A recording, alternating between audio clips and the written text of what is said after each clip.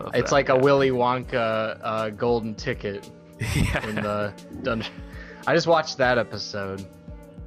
And, Oh yeah.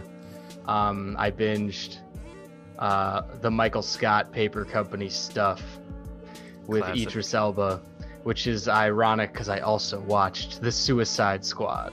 So I am a I guy. forgot he's in that. Yeah. Yeah, I'm a guy who's up for anything with Idris Elba in it. You know, I'm all for anything. He's great. He is one hell of an actor, and he's a pretty good looking guy. You know, he just has that look that's like He's really so interesting. cool looking. Yeah. Yeah. Well, and when I first saw him in The Office, that was arguably the first time I had seen him. I think for me too. Yeah. Yeah, I can't think of and- anything else before then. You know, I didn't have much reference for anything. I know he had done, I think up to that point, a couple movies, and like I think he was blowing up, starting to really take heat his career when The Office was going on, and Mhm. he had already done like The Wire and a couple movies, and maybe he was also like about to do that one movie with Beyonce called Obsessed, where he's really Oh, I don't know if you've ever heard that. He's very sought after. It's one of those like I saw that. Yeah.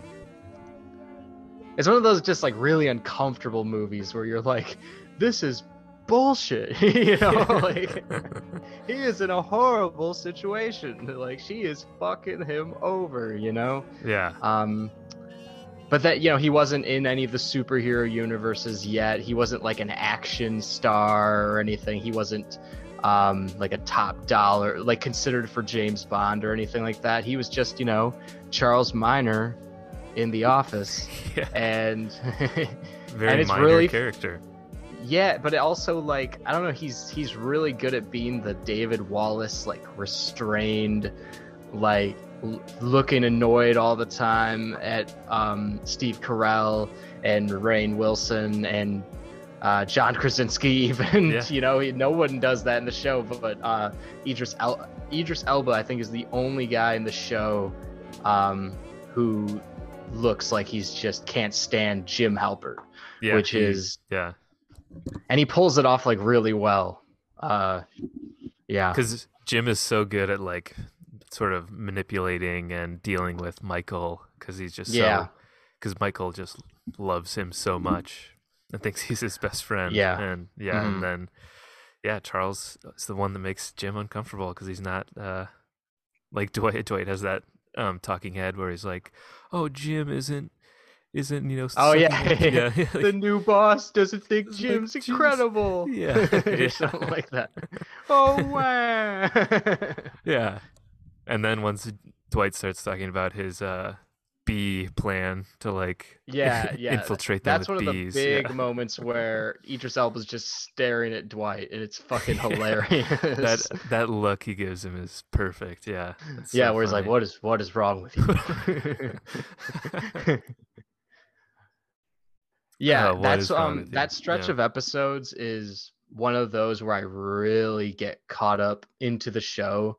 Mhm. Like it's like season 3, I am, you know, really addicted to it the whole way, like from when it Mhm. begins, and then season 5 is not so much that until I get to like Michael Scott Paper Company. I get really into it there. Like once he quits Yeah. his job, I'm like, I gotta see this thing through the end. I gotta see him leave, and I gotta see him steal the clients, and I gotta see him come back and, you know, get his offer and get him, Pam and Ryan back their jobs back.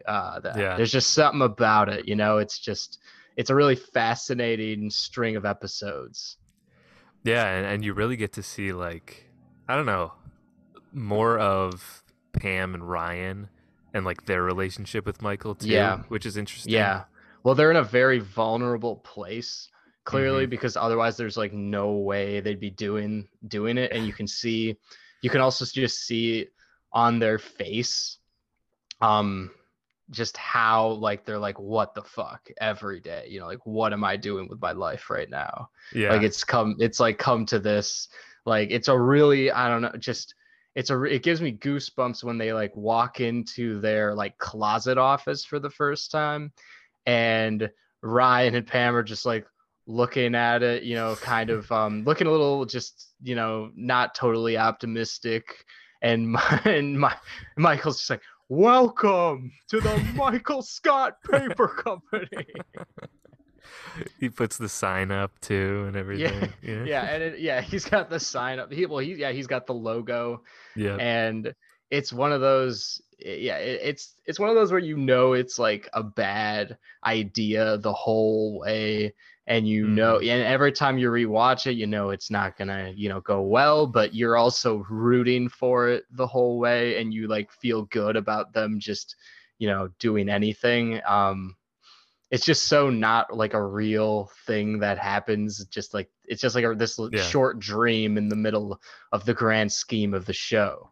But it's like a favorite among, fans. Yeah, right. And I also love that they bring back Vikram for this too. For the real quick moment, and she's like, "Yeah, we got Vikram, best salesman I know." Yeah. And then Vikram's like in the back seat, and he's like, "What kind of name is Nana anyway?" Mm-hmm. And then Pam's like, "Short for grandmother," and then he just goes, "Sweet Jesus," and then Vikram's just like done. Yeah, and he feels better. He feels more comfortable at the telemarketing company than he's like, I gotta go back there. He's trying to give Michael like actual really really good advice. Just close the door. Yeah. Right. Oh yeah. Oh, it's too funny. And that investors meeting, he's like, Pam is always shooting for the stars, and one day she might grab one. And just when Pam shows up for like their first day of work at his condo too, and he's making French toast. Yeah. And that's when like those two characters finally aren't like, I don't know, they become more actual friends rather than like someone Pam's constantly trying to avoid. She starts like trying to help him with all sorts of things, and like that day where she comes to his apartment, his condo, I mean, she kind of helps him from freaking out, and then later he kind of calms her down a little bit. Either way, in each situation they're totally fucked, but they kind of get each other through it. Where he's like, all right, we both quit. Nothing's gonna change that. Remember, kiddo. He's like, we can't go back because we quit. It's like, so we can start this paper company, or that's our only option because we quit. Yeah, for how stupid he is and how stupid of a decision that was, like he does actually show some like courage, which is why why you root for. Well, they really are like relying on him the whole way, on just his experience, because like Ryan and Pam, like I relate a lot to Pam on this watch of The Office, because I think she's definitely like late 20s, or at least at the very oldest maybe 30, because at just, you could tell the stage she's at in her life. And Ryan's just like a little younger than that, probably like early to mid 20s. Yeah, so those characters are much more just relatable now, and much more comedic and all that stuff. Yeah, we just actually the other night watched the episode where Pam has her like art show, and I watched that too. Yeah, and then Michael shows up at the end, and they have that nice moment. Yeah, and it's so sad. It's such a sad episode. And he just puts up it's really heartwarming in a way too. And he puts the painting up, and he's like, "This is our building, and we sell paper." Just so simple. Yeah. And what does he come from again in that? He comes from he was actually at business school with Ryan speaking. Yes. Oh, that's such a good episode. Or he feels what so are you gonna broken. Need for a business? You're gonna need a building. You need supply. You need he's like so good at being, he like comes off like a great speaker, but then everything that comes out of his mouth is just such nonsense, but he has like all these elements that make him actually what could be a good public speaker. but then just everything that comes out, like as he finishes each Mm-hmm. sentence, it's all just like, what the fuck? Incoherent, like nonsense. And like, it's like it's like clearly that he's trying a lot, but that he doesn't have, I don't know, the intelligence or just the experience to like fit in the world like that he is speaking in front of. Yeah. Um, Mm-hmm. Even in entrepreneurism, where he's talking to Nana and he's like, I will not be beat. He's like, we will. He's like, we will. I don't know. I forget. It's one of those sentences where like he will not be beat or something like that, and then he phrases it in a different way. He's like, that is my mission statement. And then his Nana's like, what? Yeah. And that's where he blows it there. I've been enjoying season 5, but season 5 also it's not as like I'm glued to it all the way through as season 3 and 4. Like there's actually episodes where I'm like, I can skip that this time around. Mm-hmm. And there's also episodes where I'm like, well, this story is not quite as good as this story. You know, like the B story is not as, it's like filler for the A story. Yeah. And but still there are many moments where I'm like, oh, I wanted to skip to Michael Scott Paper Company Mm-hmm. and Idris Elba. And I would realize, I'm like, wait a second, I can't skip this one. Yeah. There's a lot of good stuff in that one, you know. Um, Mm-hmm. like a good example is Swiss Family Paper. Oh, Um, Prince Family Paper. Prince Yeah. Family Paper, yeah, not Swiss. Um, like, because I was like, oh yeah, they like destroy that family paper company. I want to see that again. But then and it is really funny to watch because all the Mm-hmm. guilt like comes up in Michael after he gives over the information to David Wallace, and Dwight is he's like, Dwight, what will happen to this family now? And Dwight's like, David will use that information to destroy Destroy. them. Yeah. and he just feels like the ultimate guilt the rest of the episode. Um, but the B story is like this whole kind of whether Hillary Swank is hot conversation. And Mm-hmm. it's just kind of a drag, even though there's some good bits in it. It's just kind Mm-hmm. of a drag for the most part and not Yeah. needed. Yeah, I don't know how you feel, but there are some episodes even in like the like really good seasons where I feel like if Michael is away, I'm not as into it. Yeah. Yeah. Oh, for Particularly sure. with Office Olympics, which I think is a great Office episode. Olympics. Yep. But there are points of it where they're at the office and Michael and Dwight aren't there, and it's almost just not as engaging to me because it just seems like Right. normal people wasting time at Right. work. An example where it's done well, I think Dwight and Michael go to partying with Ryan, which is Yeah. obviously really hilarious. And then Mm-hmm. the rest of the office, they just kind of get left there. You know, they kind of get stuck there. Mm-hmm. So that one is kind of good because it's the kind of just discomfort of them being stuck at the office. But yeah, I know what you mean. The rest of them really are not.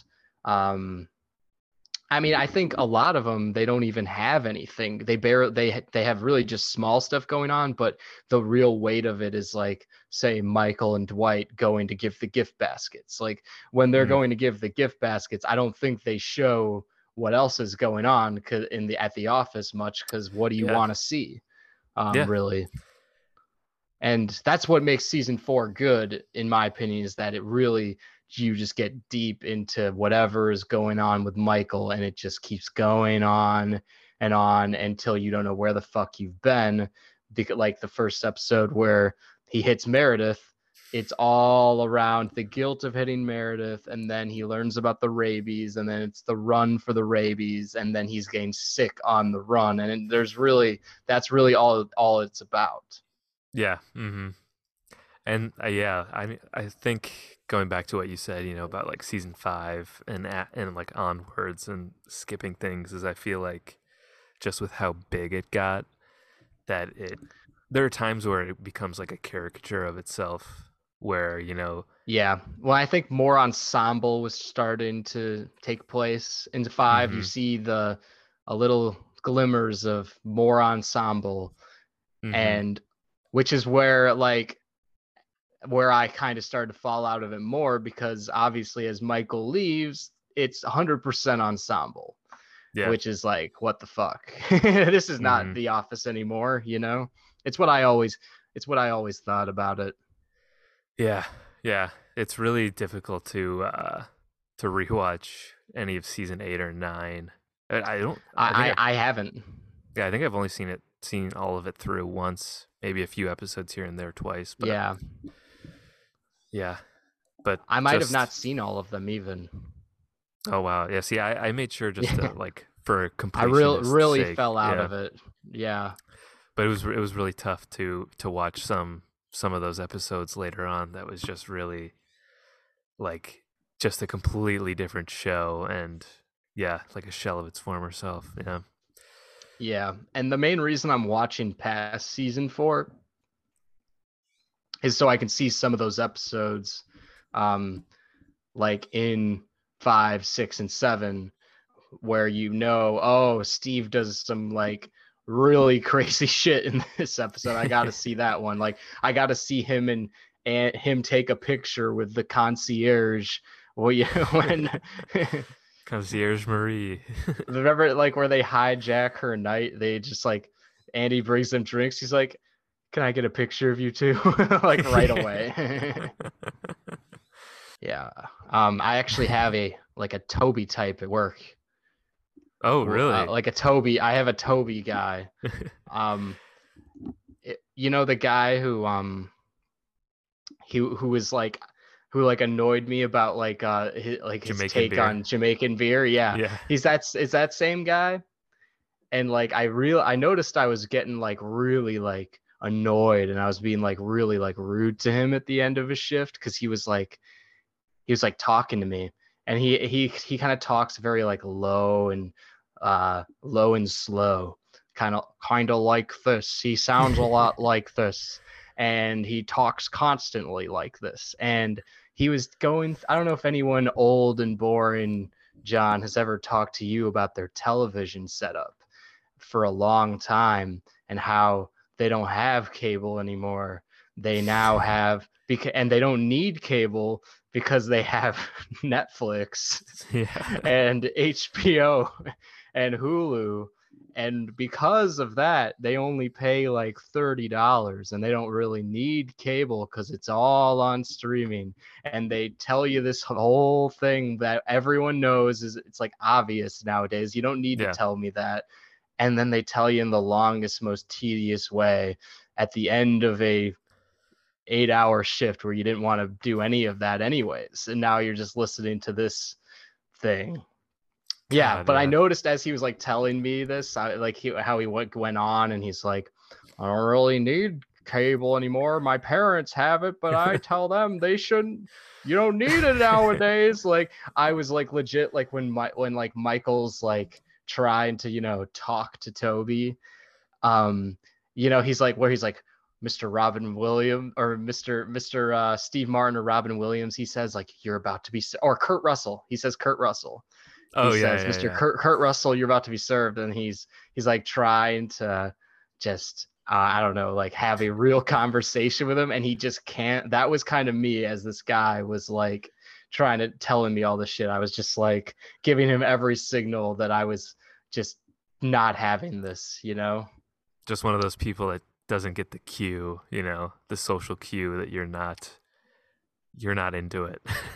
Yeah, well, and I feel bad because I know he's just kind of an introverted like IT guy, and he just Hmm. struggles with that side of things. But like, man, it's just brutal. Have you watched the show What We Do in the Shadows at all? I have not. I think you might like that. It's Carly and I really like it. It's pretty funny. It's same type of humor as like The Office and the movie What We Do in It's the on Shadows. Netflix, Hulu. Hulu. Hulu. Okay. Yeah. But there's a character. So they're all the main characters are actual vampires. And then there's one who's an energy vampire who he does have like supernatural powers, but his power is that he just at work he just like drones on and on and on about like stuff like that. and Yeah. and he drains people's energy, and that gives him like life, like that keeps him alive. And it that what you're saying is just sounds That's exactly like him. that's pretty hilarious. That's It's great. so funny. Yeah, That's funny. Yeah. he would just go like, yeah, I just kind of cut the cord. I don't need Yeah. cable anymore. And then the people at work are just like completely just drained of energy and Yeah. just yeah. And that's kind Um, of how Toby is, I think, to yeah. like Michael is just he is the epitome of like normal just person, you know. There's so many Tobys, and he's just like a really nice guy too. He's just doing Mm-hmm. his best, but because he um I don't know, he doesn't provide the stimulus or dopamine or whatever, you know, for Michael's just, I don't know, need to entertain and be entertained and create that kind of vibe, especially as you said, as the cameras are rolling. Um, yeah, like Toby for him is just the enemy, you know, of what he stands for. But it's Doesn't he call him the Antichrist at one point? probably, Something like that, probably. yeah. Or no, he's like what are we gonna do anything about the asbestos in the office? It's the silent killer, you know. And then he goes, "You are the silent killer. Go back to the end." All right. Well, I'd like to talk more about movies I've watched lately. And also, I missed things the last time we podcasted. Not only did I not say some things about some movies, but I also didn't bring up some movies just because I wasn't really feeling it as much. Hmm. Um, so I'd like to just, you know, I view that episode in a ways as like it needs to be like wrapped up as well as like added to. So that's kind of what I'd like to accomplish today. Yeah, this is like part two, essentially. Yeah. Yeah, like we really didn't talk. I don't have a ton to say about the terminal, but we really didn't talk about it at all because I was in such a, I don't know, kind of depressed mood that the terminal just sounded so stupid to talk about. And Dude, Where's My Car also did. But that's all right because I am feeling more normal today. So I feel like I can talk meaninglessly about both of those meaningless films and not get too depressed about it, which All is right. what this is all about. That Um, is, yeah, that is what this is what about. One thing I heard about the terminal actually um, was that you know, the budget I think is a lot, and I think it all went towards building that airport set where everything takes place. Yeah, because they couldn't get. I mean, they couldn't get permission to film It's in probably actual JFK. yeah, I don't think that'd be. And they do build something that kind of looks like the main part of JFK. Hmm. So yeah, I think that's what he would want, like a more centralized feel. So you can't just shut down the main terminal of JFK for your Yeah. stupid movie. So he built one, and I actually think they did it's one of the best things of the movie is the set they built for this. Hey, It's yeah, like it is good. because really it is all just them. It is them just, you know, it's like hijinks if you could call it, and dialogue scenes in these various locations for the most part. Hmm. Yeah. Occasionally, I'll see these letterbox reviews of things where they will say like they will quote IGN and say like this makes you feel like you were in the war or whatever, and like the terminal makes you feel like you were in the terminal. It Yeah, does, that's how man. good the set was. Yeah. Yeah, and you could tell that his like where he sleeps, you know, and how like the lighting is so good that Hmm. it really is that is definitely a set they built. Yeah. Hmm. Yeah, Yeah, because but it it's just does. such a moody nighttime terminal that he's like sleeping in, you know. Hmm. Yeah, I do think it. Yeah, I don't know. It's an interesting setting for a movie too. is to only be set inside of an airport terminal. I Right. do think that is interesting on the surface, Well, it's like he has an attempt at heavy commentary here that is like clearly it is falls short. It does not work. But there's also that there is the slight imagination of, loving airports, which is a very childlike thing that Spielberg kind of brings to life in this through the filmmaking, which I think is cool.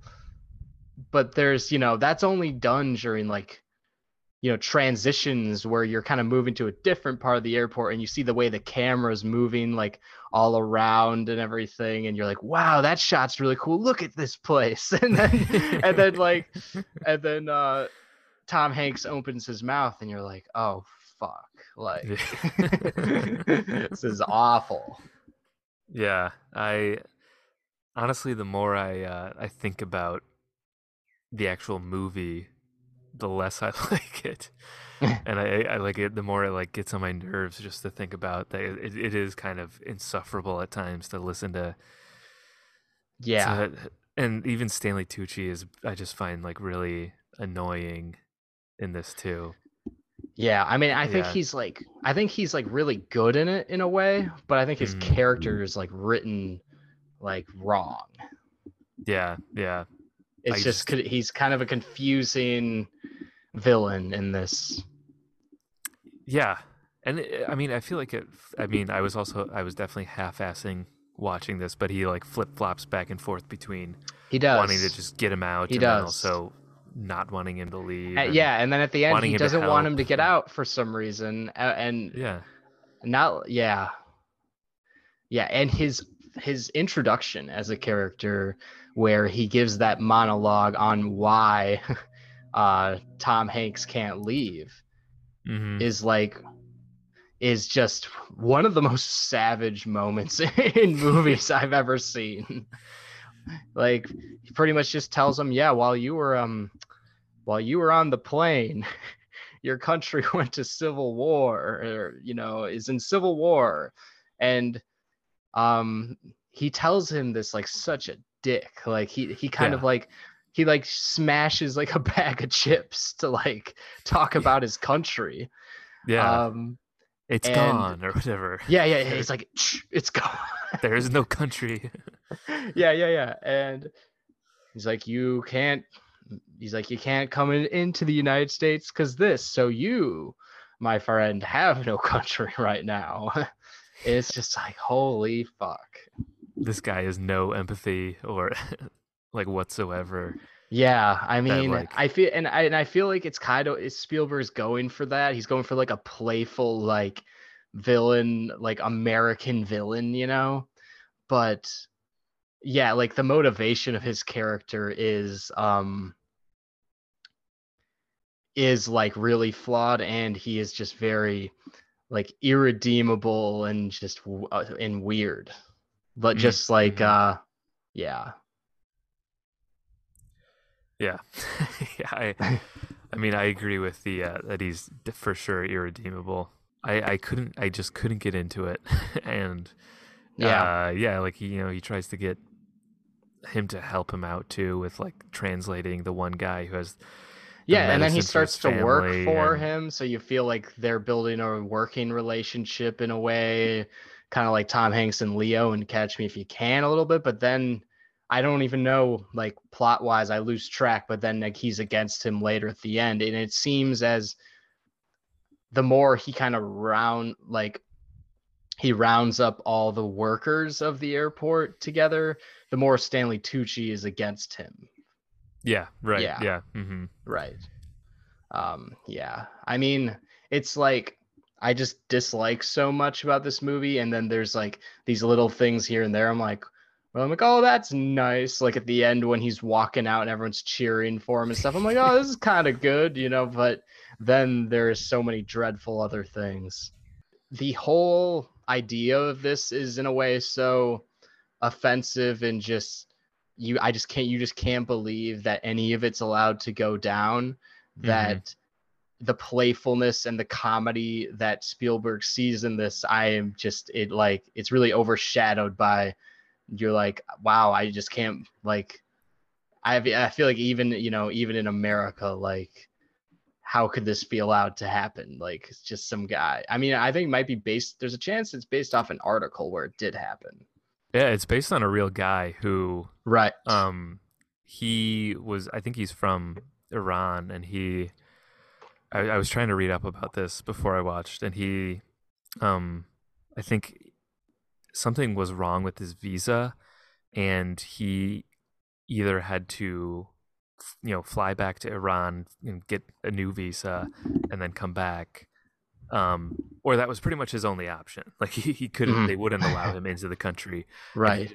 And they kept trying to help him, and like years went by that he just lived in the airport terminal, and to a point it's like frustrating that it's like all these people were trying. I was reading that like people were getting frustrated with him because they were trying to help him out. Lawyers were trying to help him just get into like the Iran embassy in New York so that they could help him out. And all these people were trying to help him, and he just wouldn't accept it because he didn't want to leave.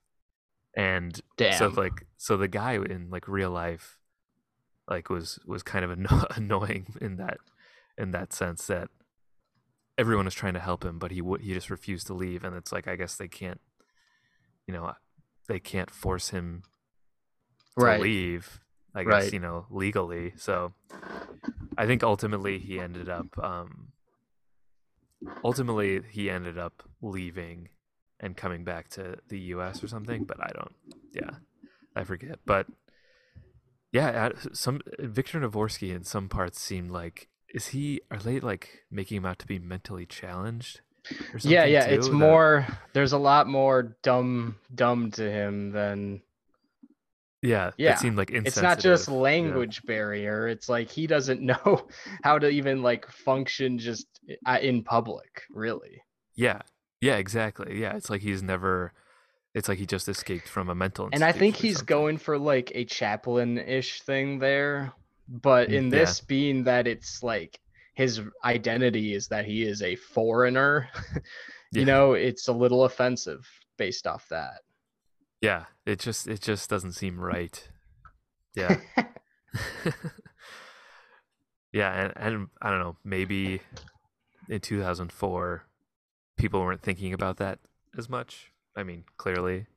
But I think today something like this would just get, if it came out today, it would just get, I can see like in 2004 white people being like really uplifted by this. Oh, that's such a great story about this guy from another country. Yeah. It's like, or does it make him look like a fucking idiot? Like, yeah, it's this is why we don't let these ketchup mustard eating 4 immigrants into our country. yeah, maybe it's gonna be spun as propaganda. Yeah. I don't know, the more I talk about it and just think about it, the less I like. Like, I gave it 2.5 stars on Letterboxd. I feel like I should dock that. I did too. Yeah. I did for quality of filmmaking at times. Yeah. Yeah. Because I was like, this shot is really cool. Like this one, yeah. And it's probably the worst Spielberg movie easily. But there's also Ready Player One. I haven't seen that yet, so we'll see. Man, I might like Ready Player One more than The Terminal, and I didn't really like Ready Player One. Yeah. But I might just like it for that, for just like throwing nostalgia in your face. I might take that over watching this weird, somewhat offensive movie that is also pretty long and boring at times. Yeah, it is boring. Yeah. It's kind of a slog. Yeah, it is. When I was a kid, I thought it was really interesting. Yeah, I remember seeing it in the theater and thinking, hey, yeah, okay. I didn't see it in the theater, but not a bad movie. Yeah, I watched it like with my family. I'm pretty sure I fell asleep with it while watching it, and I had no idea it was Tom Hanks either. Some foreign actor. Yeah. Yeah, I was like, who's this? I was like, that's the well. If I didn't know the actor as a kid, I would be like, oh, this is the real guy. This is all happening Yeah. right now. Yeah, it's like a documentary almost. Yeah. Yeah. You know how you'd get so into it, and you're like, Oh yeah, definitely. yeah. Like Yeah. if you can believe it, I'm a lot more detached from movies nowadays than I was as a kid. Yeah, it would be funny like as a kid um seeing a movie with someone in it and then seeing that same person who that was the first time you'd seen him in anything and then seeing another movie where they're a completely different character Yeah, you're like and you're this like, guy. "Oh, this is weird." Like Like that's that's not. the guy. Yeah, wait, he's in that other movie as a completely different person. Why is he this now? Like that doesn't make sense. I remember thinking that with uh Bill Paxton, I think, Oh yeah. because I'd like Which seen movies? Twister. I'd seen Twister, and I was Twister. like, oh, he's like a normal guy and whatever. And then I think maybe I'd seen Alien or Predator. I bet it was Predator, and he's just like this crazy action guy. It's like this isn't him. He's the guy from Yeah. Twister. Yeah, it's like Yeah. yeah. Just I can't make those connections as a kid. That no, they're Right. just I can't actors think playing of a good different people. example, but that happened, because it's so long ago, but that happened to me too. Mm-hmm. Yeah, yeah. But So let's get that's off the the terminal. terminal. I've had enough of the terminal. But I'm glad we knocked it out. Another movie I'd like to talk about is the new Soderbergh movie, No Sudden Moves, Ah, which I yes. actually really liked. So we can talk about something we like now. Yeah, here we go. Um, yeah, I dug this movie a lot when I saw it was going to be Cheadle, Benicio, and I mean, who's the other guy again? Brendan Fraser is in it too.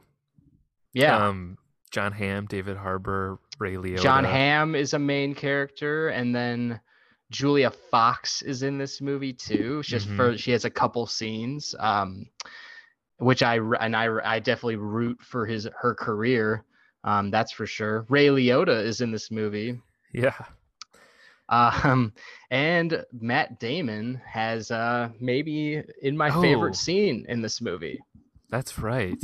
Yeah. I forgot about that part. Wow. Is Yeah. he who does he play again? Like the CEO of like a car, like a giant car company, like GM or Yeah. Ford or one of those things? It's like I'm pretty sure it's like an uncredited role too, which he seems to love doing That yeah, but that's a lately. great scene, great performance.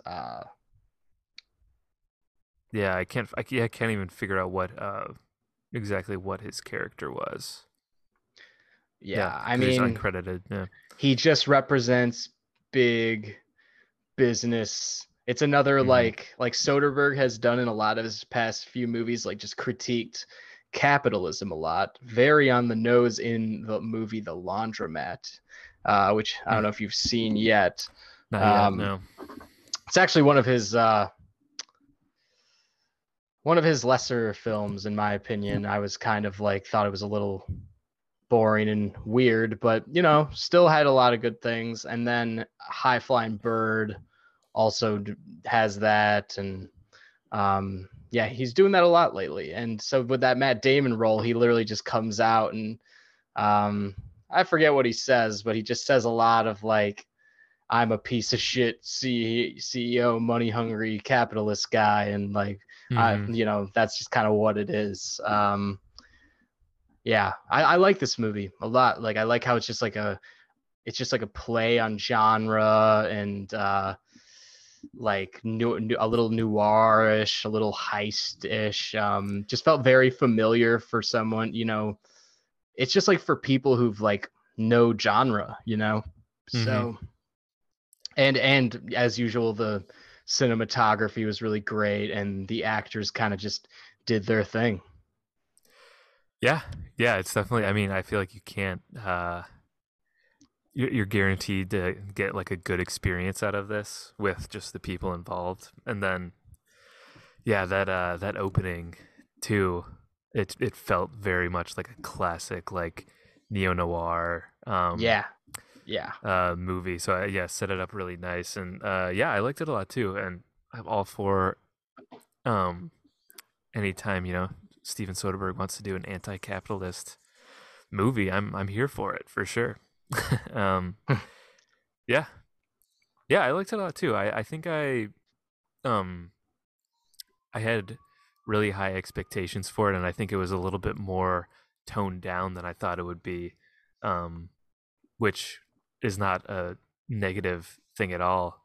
But yeah, I liked it a lot. I guess I don't have too much more to say about it than what you said too. But it's also good to see Yeah, Brendan maybe I Fraser. took everything you could have said Yeah, about it for I was all gonna I know. say exactly what you said, but even better. But yeah, it's not worth it. It's not worth repeating. No.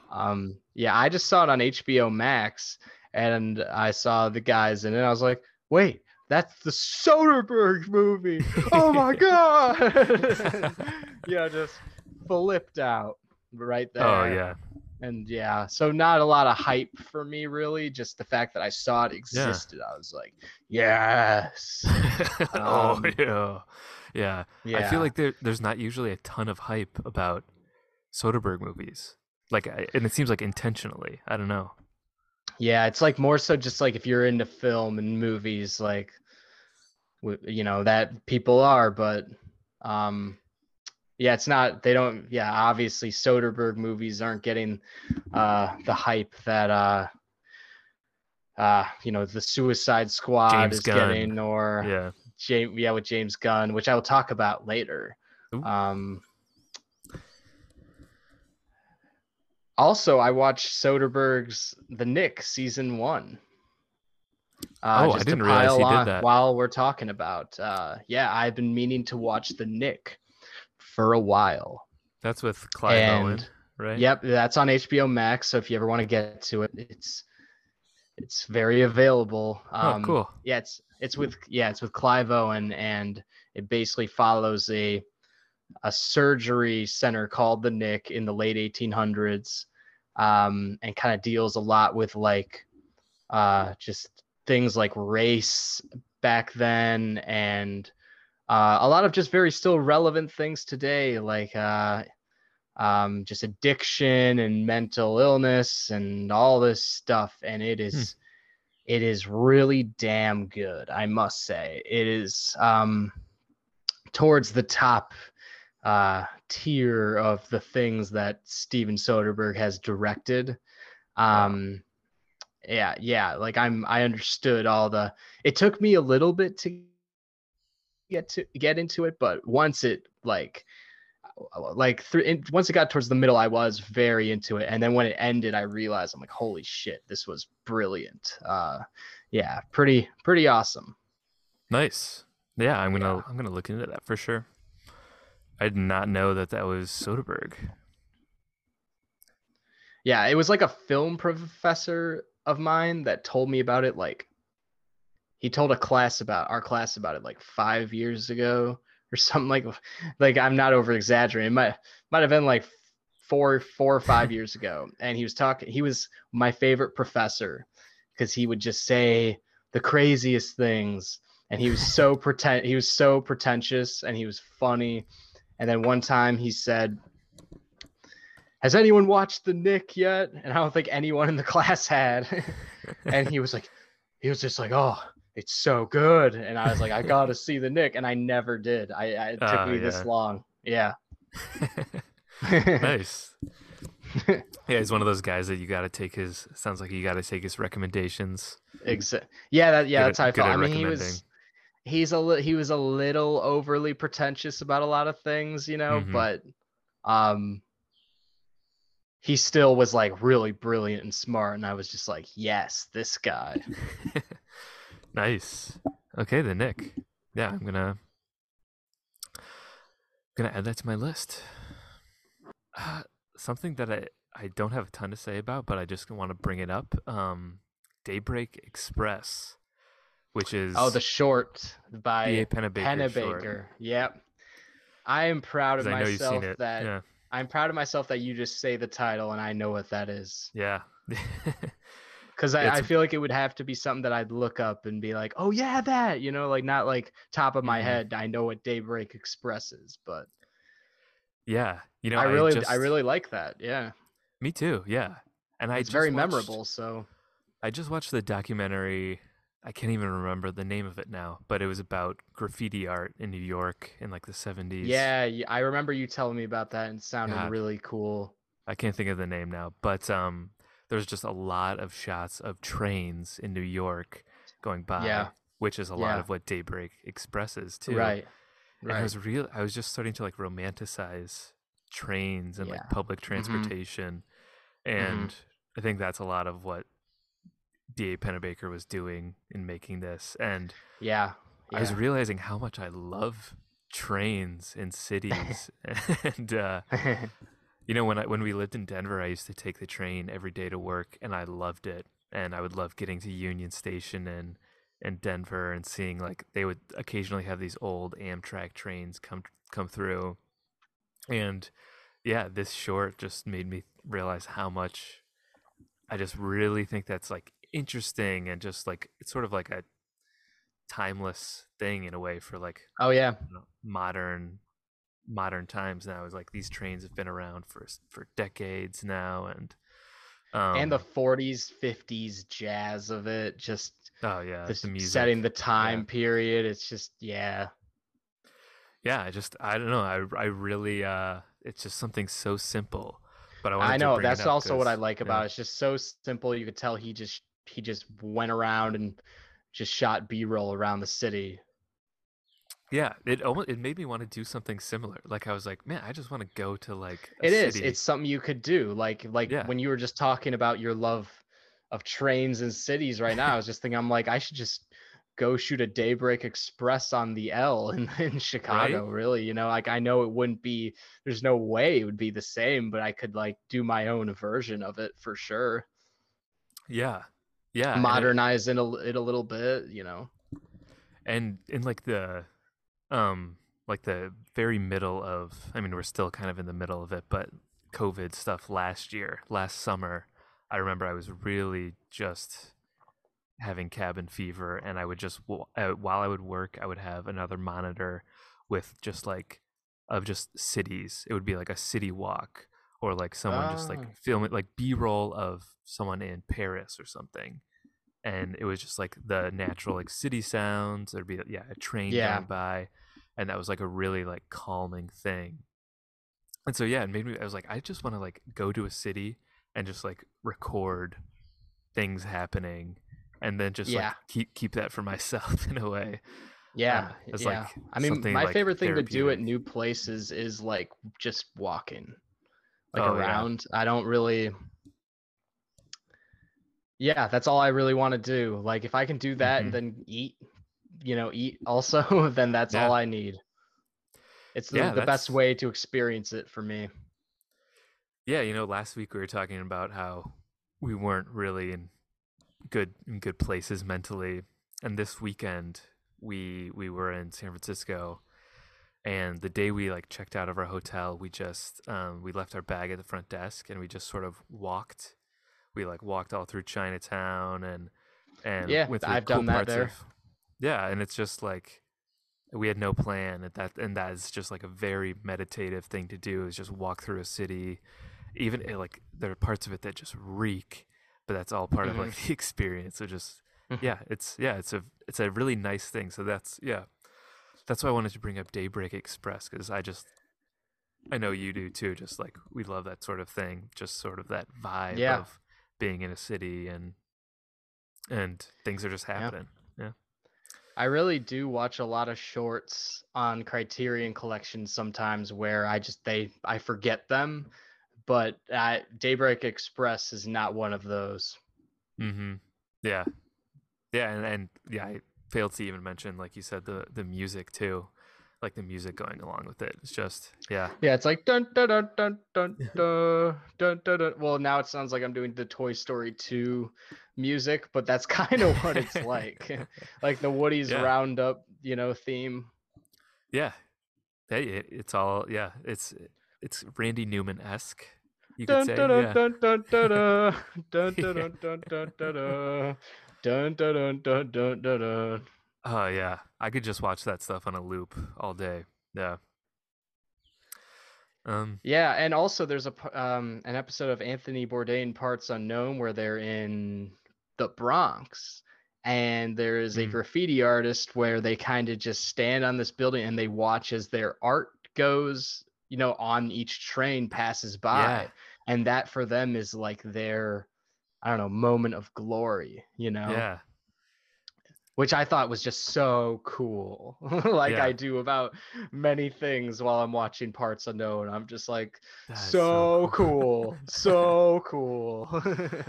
There's some of that in that PBS documentary too, where they're just like having an artist and he's like waiting for the train to go by with his thing, Yeah, this same yeah, thing, and it's like his art gallery in a way, and it's like yeah. his like Pam's art show, um, but it's yeah, The but it's on prettiest the art of street. all the art.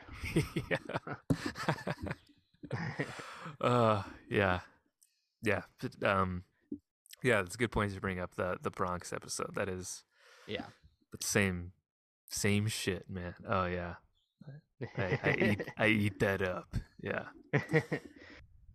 I think I will talk about the string of criterions that I bought that I was able to watch. Um, One of these uh, would be like, and I'm gonna do this really quickly, um, Mm-hmm. because I'm gonna talk about a few of them. Uh, One of them is Easy Rider, which I actually watched on the 4th of July, and it was Nice. actually that's a great 4th of July watch actually. And we also had just done our American movies episode, Add that to the and list.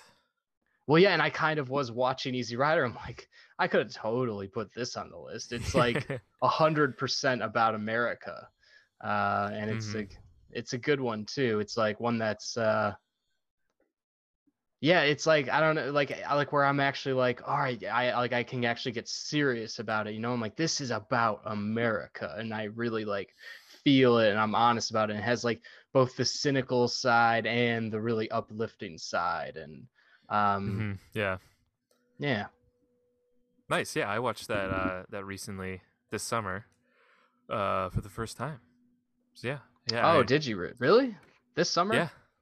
Wow. I remember you. I think you had it on one of our soundtracks I did episodes too. because for Mm-hmm. obvious reasons, it's like Yeah. for the most part, it's a soundtrack. The movie, it's Yeah. just yeah. Yeah. It's another one of those that um I've seen this like people like do these lists before where it's like you don't watch it for the plot necessarily, you watch it for the No, vibe or something. Yeah. And exactly, a hundred mm-hmm. percent. And yeah, I Just mean, it's like vibes. in ways it's so repetitive, but it's like I just love it, and it's like Mm-hmm. it's brilliant. And Yeah. for the time where it came out and like the history around it and everything, and um especially when I first saw it, it was like one of my first weeks where I was in LA for 3 months, and I decided to just watch Easy Rider, and it just like fit the vibe of being in California so much that I found myself just driving around always listening to the soundtrack. And yeah, yeah. Nice. Yeah, that's really cool. Love Easy Rider. It's like one criterion by where I was like, this was one I needed to have, So I won't say I Mm-hmm. actually feel that way about everything, because sometimes I really do impulsively buy a lot of these criterions. Yeah, I know what you mean. Yeah. I've somewhere I've been like, oh my god, I I should probably sell that. Oh my god. Yeah, that's taking up a lot of shelf space, and I've watched it once. Yeah, Right, right. And like I give myself credit for just watching all of them once. I'm like, all right, I've watched it now. yeah, right, yeah. So that's Easy Rider. Another one I watched. would be I finally watched my copy of A Touch of Zen, but I bought that. That's not too bad. I watched that. I bought that in Thanksgiving, so it's kind of long, but Less not than a too year. bad. It's Yeah. also like an over 3 hour. It's like over 3 hours. So, Mm-hmm. you know, Got to be ready for it. you delay doing something like that. But so I Yeah. finally watched that. And then I also finally rewatched my copy of Red River, which I really Nice. wanted to do. And it also has like a book that it's based off that it came with it. So now I'll get to read that. Everything's falling into place there. Nice. Yeah. Um yeah, is that all for your Yeah, that's criterions? it. That's really it. Well, I guess I'll along those same lines I'll bring up God, my voice. I'll bring up my July criterion buys. Which one I had a used copy of the Inside Llewyn Davis DVD. So Mm-hmm. I ended up selling that to Disc Replay actually a while back and got a All new right. Blu-ray of that. But Yeah, and you got the one with that the art on it. It's like that specific art drawn for the movie. yeah, yeah, I love Yeah, the it's really cover of it. cool. Yeah, I got Has that one too. the poster inside it. Mm-hmm. Um and then I also got Le Samurai, the Yeah, the Melville movie, which I yeah. am a big fan of. Haven't seen it, but I've seen you log it a couple times, and Yeah. whenever I see it, I'm like, "Whoa, John is going hard here with the Oh, Melville." hell yeah. Yeah. This was I don't know how much Melville I've actually seen. I mean, maybe two or three. Um but this definitely got me into I think only two actually. Um but this movie I think was a big inspiration for Ghost Dog. And Oh now shit! I also have Ghost Dog on Criterion, and you can Now see I a ton of really need to watch Le Samurai. yeah, because I mean it's about this assassin for the mob, but in Like, Paris, just like Ghost Dog, and he uh, lives by the law of like the samurai and the does code of he? the samurai. Yeah, and Oh, I think Ghost Dog starts out similarly, but it starts out yeah, it's just in this guy's apartment, and there's just this quote from like the code of the samurai that comes up while this guy's just like smoking a cigarette, laying on his right. bed, and it's just so cool, and yeah, this is very much like the French Ghost Dog. Um, yeah, Damn, I had no idea about this. it's really cool. Yeah, I like it a lot, and it yeah, I don't want to say too much else because if you're already thinking like that's comparable to Ghost Dog, then you can kind of see maybe Yeah, that really where it puts it on a goes. high pedestal. Yeah. But yeah, but it's no just like generic. At least in my mind, it's no just like generic assassin like mob movie. Like it's because it ties in that samurai element to it, just like Ghost Dog. So yeah, I won't say any more. But that is like a great double feature. Is those two Yeah. movies? Yeah, Cool. and yeah, so I'm There's really a chance I'll end up buying that too. that's one I do not regret at all getting the Criterion version. Cool. So yeah, that's Le Samurai. All right. The next one I will talk about Dude, Where's My Car? Which is just a stupid stoner comedy. Um, hmm that I actually, believe it or not, I expected better of this. Wow, wow. Yeah, like I mean, I really do love the stoner comedy. I actually think like I won't go as far as saying some of them are masterpieces, but I will go as far as saying that some of them have like great like masterpiece esque moments. Um, hmm like Friday is just one of those great hangout films. You get it? So no, I missed it. Oh fuck. It's been bugging the hell out of me though. Okay. Oh, that was weird. Yeah. Okay. Pineapple Express has some of the most realistic, like picking up from your weed guy scenes ever. And being a stoner, like it's one of the most realistic, just realistic movies on being a stoner. Like it just really is. I just watched Bill and Ted. I'll kill two birds with one stone. I also just watched Bill and Ted. Bill and Ted, like Dude, Where's My Car? It really plays off the dumb stoner persona. Mm-hmm. But and the idea of like, let's put these two stoners into a crazy situation, you know, blah blah blah, and Yeah. it's all about how they react to everything. But Bill and Ted is just, it's not as fucking stupid as Dude, Where's My Car? Dude, Where's My Car? I'm kind of like looking at these guys going like, how do these guys live? How have they made it a day with how stupid they are? Yeah. And while there were some moments where I did laugh hard, it was all more so because I just couldn't believe like what was happening. And my brain just really hurt from watching this movie. And it was very early 2000s, and Yeah. it was just very stupid. And I would just not recommend it at all. Yeah. I haven't seen Dude Where's My Car in a long time, but I just remember it being very much of its time, like one of those late '90s, early 2000s, like bro stoner kind of Yeah, comedies. yeah, Um, where the guys are just so ridiculously stupid that yep, they don't exist they don't actually exist in the world.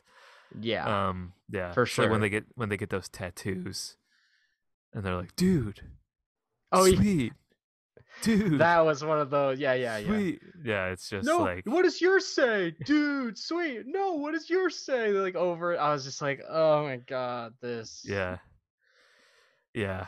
What was your opinion on Bill and Ted? Because I wasn't really super into it. Like I liked it enough, but I wasn't super into it when I first saw I it. mean, I liked it. I see why it's a classic, but yeah, it's also not like super great. I don't see like a reason to remake it. That's for sure. Mm-hmm. But on comparison to Dude, Where's My Car? It was just so refreshing to see just something that was actually kind of good, Yeah. you Mm-hmm. know? Um, and I do like George Carlin in it a lot. Oh yeah, I just, yeah, the fact yeah. that he's there brought it up a little bit for me. And I do think that there's a lot of funny shit in it. And There's actual Keanu, positive to stuff to see take that away. Keanu transition is pretty good too. Yeah. Yeah, that's actually mind blowing. I think, I'm not old enough to really comprehend the transition of or the trajectory of Keanu's career going from like dumb stoner guy to now being one of the biggest action stars. Yeah, That is pretty ever. interesting. Yeah. Yeah. Uh yeah. Yep, that's those. All right. uh so next I'll go with something that is along those lines in a way. It's a new documentary, Woodstock '99, about the Woodstock '99 festival. Uh, That's on HBO Max now. Um, okay. And how was it? and it was okay. Um, it's I think I'm glad I watched it, and I think um I would recommend watching it too.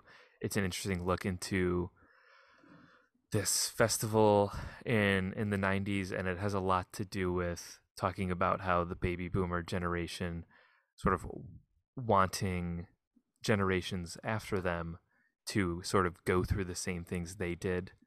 And it's all sort of, just tying into one generation's nostalgia and trying to push that off onto another generation because they think they need to have that same experience. Mm-hmm. And so there's a lot of shit talking about boomers, which I'm okay with. And it's a lot, just a really gross look into how terrible, like, like men in their 20s and like early 30s in this time, it seemed like in American culture were very angry and predatory on women, and this really sheds a light on that, which is very like disturbing in a lot of ways. Like there's so much you see, like they just show a ton of sexual assault and At exploitation of the women festival. at the festival, and Yeah. part of it almost seems a little like exploitative itself, but I think it's also important to shed a light on that. So I don't know, I was kind of torn because I don't know how well it approached the subject, but I think it's something that it needed to. But Right.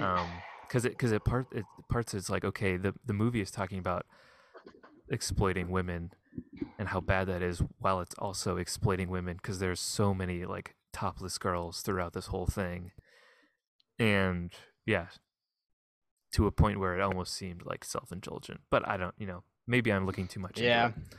But It's also weird just because like girls back then were like they were like, I'm a hippie chick, so I'm free and I'm at Woodstock, so I'm naked now, you know? yeah, So yeah, it's just kind of there's it's different sides to it. I'm sure it's like, girls were probably I'm not surprised if girls were raped at Woodstock. oh yeah, yeah. But I feel like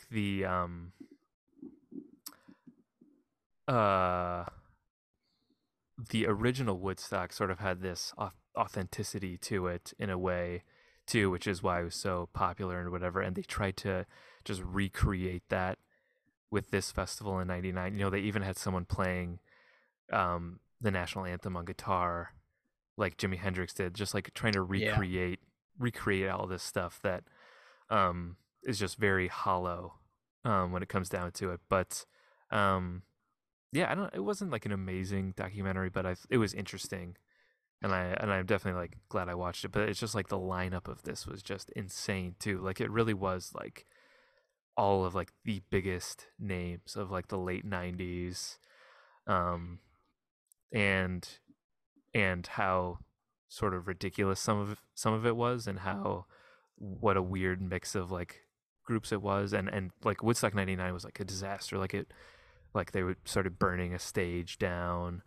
There was just like, uh, Yeah. and it like a lot of bad shit happened, and yeah. So it's I mean it's an interesting look into just like what a disaster this was, and also just into sort of the generational divide, and like yeah, and it just goes into like with Dude Where's My Car, sort of um the pop culture of that era too, um and it talks about like American Pie and like movies like that, where it's like the men, you know men taking advantage of women, and women are really Mm. just like pieces of meat in a way. So Mm.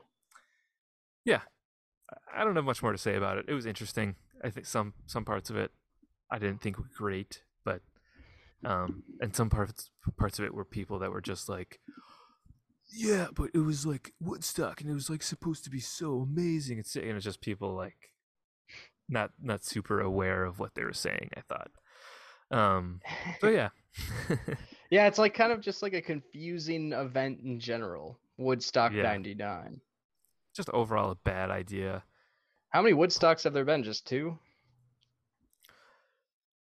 I think just two. There might have been more than that, but um I think it was just those two. But I think their plan was to do it, sort of to start doing it again every year, but this was such a disaster that they didn't.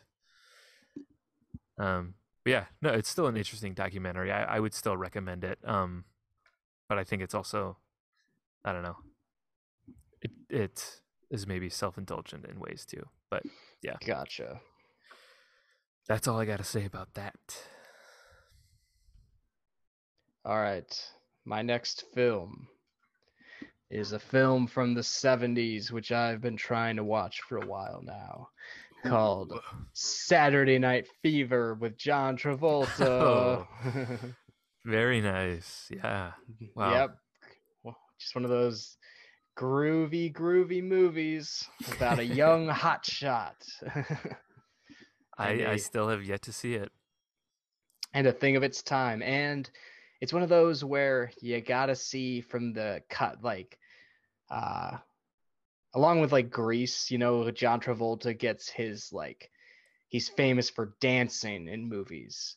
I mean, Hmm. Saturday Night Fever is like the pinnacle of that, I feel like, at least from what I've seen, because he is boogieing the whole way through. And in movies where more so you would be like watching the girls dance, more so in this, when you see him dancing next to the girls, you're watching Travolta dance. You're watching Travolta's butt shake, not the girls' butt shake, because he is doing it better. Wow. All right. Yeah.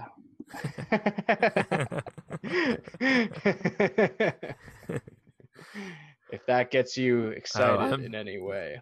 yeah, that's revving me up. I'm here for it. Yeah, I think he plays like he's like plays like a 20 to 21-year-old in it. So there's in ways where he's like obnoxious in this because he's just this young, like obnoxious hot shot who just dances all the time and in New York disco lounges. But the dance scenes are all like really cool. And Hmm. but the rest of the movie is not as good as these as the dance scenes, but it is really cool. And I feel like this movie also almost invented the genre, like the disco movie genre. Like there's a lot of Hmm. moments like and songs in this movie that you feel like when you watch Boogie Nights, you're like, oh, this is like they definitely are copying this from Saturday Night Fever. Yeah. Is this pre-blow? I think it's pre-blowout still. Yeah, I was just looking at his like filmography. Like, so Carrie was right before it, and then Grease, or no, then Saturday Night Fever, then Grease, then Blowout, and yeah, and then Nice. Look Who's Talking. Another classic. Yeah. So just wanted to knock that one out of my Travolta filmography. Yeah. I feel like that's one you got to see, and I Yeah, say that as someone exactly. who hasn't seen it. But yeah, You have to see it. you I'll gotta. I'll get to it eventually, but you Yeah, gotta. you have to see it. I'll get there too. Yeah. Yeah, like I didn't like fucking love this movie. I wasn't like, enjoying myself the whole way through because there is a lot of just typical like, it's a young kid trying to who's hungry, trying to better his place in the world. It's a very Hmm. just familiar, story. But, then there's moments of him just boogieing out there to some disco and there's cool lighting and you're like, this is cool, he looks Yeah. really cool. Nice. Yeah. I'm for sure gonna have to get around to it one of these days. Um. All right. Next one that I'll go with. Well, I don't. You may have seen this too. Now, have you seen the new Space Jam? No, I Oh, wanted to okay. get to it so I could talk to you about it and share my thoughts, but haven't gotten to it yet. Oh man. Well, yeah. I'll. 2 hours seems a little long for a movie like this almost. It is. I think the original is like barely 90 minutes. And That's how it should be. yeah, that's Short and shitty. and I gotta say, yeah, this was pretty bad. um, it's hard to even think of like any part that I really like. It was like, oh, at least that's nice or enjoyable, because it was just very cheesy, and it has been a while since I've seen the original, but there are still, I feel like, things that I can take away from it that I like. Right. And maybe it's just nostalgia, but yeah, this was um just very much overload with like Warner Brothers um, IPs, whatever you want to call them. You know, Yeah. anything that's ever been Warner Brothers or HBO was in there. You know, even Game of Thrones was in there, Jeez. and just you know, LeBron just is an even worse actor than Michael Jordan, I think. And yeah, I just stick to dribbling, LeBron. Okay. Shut up and Uh, dribble, bro. shut up and dribble. Yeah, there we go. Yeah. um, yeah, I don't. There's a lot of lines that are just said that it's like um just like not they're just not funny, and there's no like heart to it. Like it's just like, oh, like let's throw in a line here that is like, this was a Twitter meme for like 2 days. Let's throw that in there. People will think it's funny, and it's like, no, no one thinks it's funny, and maybe there's little kids that think it's funny, but it was very like demoralizing to watch Just this yeah, movie. just trash, just total trash. Sounds like Yeah, I believe it. I mean, I know you're also like not really like biased like against this movie in any way or like a LeBron hater even. yeah. So, If you're a LeBron hater, will for sure hate this movie oh, even more they'll because eat it up. Yeah, oh eat it yeah, up. They're like, "Yes, he because did. He did a bad job on this yeah, movie in Space Jam. He didn't live up to the masterpiece that is Space Jam 1." yeah. Yeah, and you know how like in the original Space Jams, there's a lot of glorifying Michael Jordan and like, you know, and talking about his like rise and how he's the greatest, you know. And there's this those same beats in this too with LeBron. So if you are really anti LeBron and you're like, he'll never be Jordan or whatever, yeah, you're gonna hate seeing all of that. Because he frames himself in the same Hmm. light. Yeah. And it's just like it's just so generic, and it's like LeBron's son is like this video game whiz and creates a Yeah, video isn't he game, like a and dick to his son in this movie or something? yeah, and like out of nowhere too. Um it's like, okay, he's been like, this kid is like 10 years old, and then all of a sudden this one day LeBron is like throwing all these like life lessons his way. It's like, and it's all just like sort of generic shit. Like they're sitting in his room, and LeBron's wife talked to him, and he's like, you got, like, he's not into basketball as much as you are. Like he's so good at like creating video games, you know. He's 10 and he's a video game developer. And so he's like fine, you know. He goes to his room and they play a game, and the game breaks, like something goes wrong, and he's like, "Oh man, like I'm never going to be good at this. Like I stink." And LeBron's like, and he's like turned to him and he's like, "You have to push through adversity. There are going to be challenges in life." And he gives this like whole like speech, and it's like this like little tiny moment He's like, when I in went to life. Miami, they gave me tons of Yeah, flack. I yeah. never heard the end of it. He goes through like his whole life story about all the adversity he went through. It's like, you've been this guy's father for 10 years, and you're just going through all this stuff like at this one point in time, this one Yeah, little tiny like it's just so generic, and that sounds funny. it felt really really long too. We took a break at one point, like halfway through, I think. Um, to, I think, just like get something to eat and just take a break, and then we watched the second Yeah, half. But it did I can feel a see little long. myself trying to get through the second half and like having to snack my way through the second Yeah, half or something. you could honestly multitask and sort of watch the second half while doing something else at the same time. Like that's yeah, Yeah, I should probably like set up my watch this while I'm like setting up my beat business or something. yeah, exactly, yeah, yeah. That's probably like while I have something more going on. Yeah. You'll really need something else to occupy your brain, because otherwise you're just gonna spiral, and yeah, Right. your brain is just gonna be like, I'm capable of much more than watching this. Yeah, it's Well, I liked it a lot less than I thought. I thought I would, you know, at least think it's okay, but I really did not like it at all. yeah. Yeah. Well, I can't wait to watch it. Yeah. Yeah, have fun. Yeah, enjoy. All right. What should I talk about next here?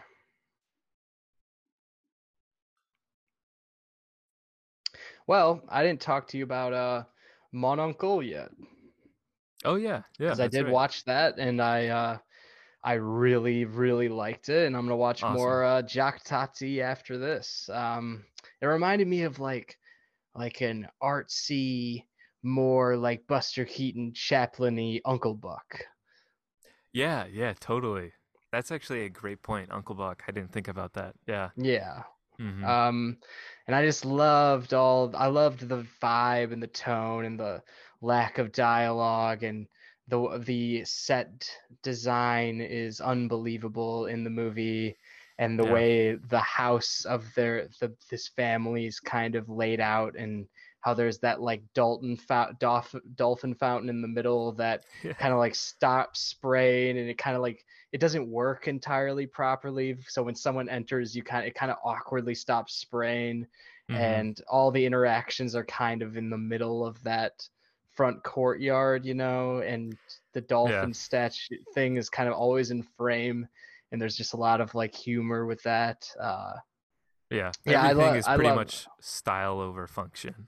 Yeah. Yeah, it's like laid out very well. Like there's one point where they're having um, a conversation about about him, like, getting him a job, and they're kind of like walking on all those like steps in the middle of, Yeah. you know what I Yeah. mean? And it's just like that's the way they're walking. It's just so funny, and it's just such great satire on like class in France. Mm-hmm. Yeah. There's so many just great moments of like um people being just uncomfortable and Yeah. like Tati sits in that one chair and he's like sinks in and he's like Uh-huh. and his like legs are sticking up and Right, like right. the there's so many scenes, the kitchen scene too, where he can't figure anything out in the kitchen and he drops the coffee thing and it just bounces right back up. Mm-hmm. Yeah. Um yeah. Yeah. Yeah. Great one. And you know Did what you say you bought it? I came really close to buying the Jacques Tati box Oh, set, okay. but I didn't. Ah. Yeah, I think that may be something in my future, but I didn't pull the trigger. Okay. And what were you gonna uh, say before that? you know, there's that one part where it's at night and the lights are on in the house, and the two parents are in those two circular windows, and they're like looking through the window like it's the eye, like their eyes, and Right, that just right. like blew my mind. Like I was just There is a like, lot that of is just so subtle clever. things like that. Yeah. Yeah. Yeah, there's so much that's just like so subtle and clever that yeah, I watched this on my own. I was laughing out loud in plenty of places. Yeah. Right.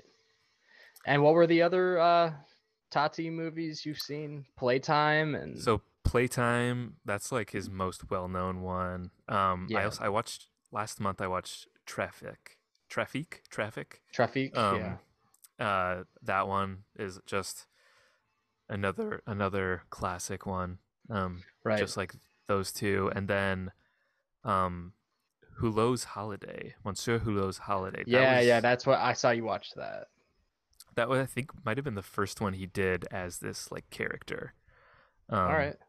and yeah, that so and I think they're all either on HBO Max or Criterion, one or the other. So Looks like I'm going down that French route now with the Tati movies and Les Samurai. yeah, for sure. Yeah, I Yeah. definitely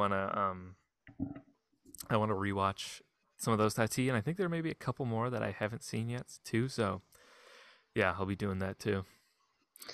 Nice. Yeah. So that's Mon Uncle for the second Cool. time. All right. I don't have too much left. I think the next one I'll go with is Adaptation. Yes. Um, which I like adaptation. I believe you maybe recommended this to me at one point in time. Probably. Yeah. But I've yeah, only it's seen it another. once, but it was pretty mind blowing when I saw what that. It was like maybe 5 or 6 years ago when I watched it now.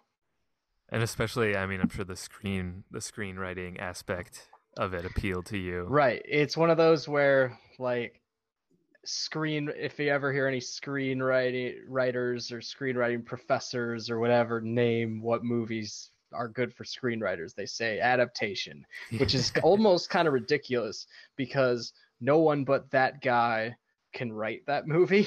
Oh my So God. I Yeah. mean, it's more so just one thing to be amazed by it. Like, there's no way you could be like, yeah, I could see myself writing stuff just like this. No. Yeah. Yeah. Right. Yeah. It's so, yeah, it's just so like brilliant. Like just Yeah. like the other Spike Jonze, Charlie Yeah. Kaufman Yep. movie, being John Malkovich. Like it's the same thing. It's like who who can come up with like this sort of thing and make it Yeah. work? And make it And as like complex as it is psychologically and like yeah. yeah, and very like real, like human stuff in these just like bonkers ideas. Um, yeah, I like I can't believe even just Coffin having the balls to like try something like this. Um, like going through his own writer's block, and he decides instead of doing a normal adaptation to do something like Hmm. this. Yeah. Like yeah, he's just he's his brain just works in a different way. Hmm. Um, I think yeah, he's just sort of like a mad scientist of a writer, and yeah, I really liked it a lot. I think I Like heard about it because I heard like an interview with Seth Rogen and Evan Goldberg when I was much younger say that the best movie ever written is adaptation. That's just what they said. wow, yeah, yeah, I'm sure.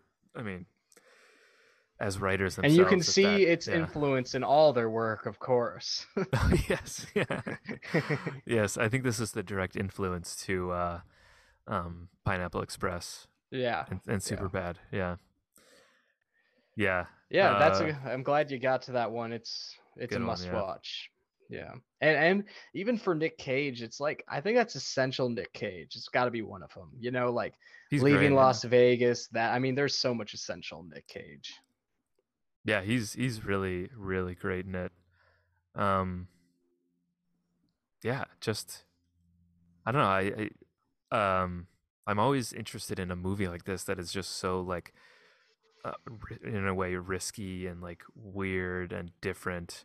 Like And no matter dark. what, yeah, and really dark. Yeah, I'm always gonna like take something away from it. It's gonna be something unique. That yeah, I'm always here for something like that. Yeah. So yeah, great movie. I want to bring something up from earlier that I should have because like I talked about No Sudden Move and Matt Damon. Matt Damon was recently on WTF to Hmm. promote whatever new movie he's doing. I forget what it is.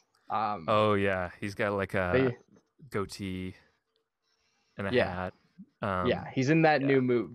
That new movie he's doing. Um, and the reason why I wanted to bring that up is because he has a great Departed story in Ooh, it.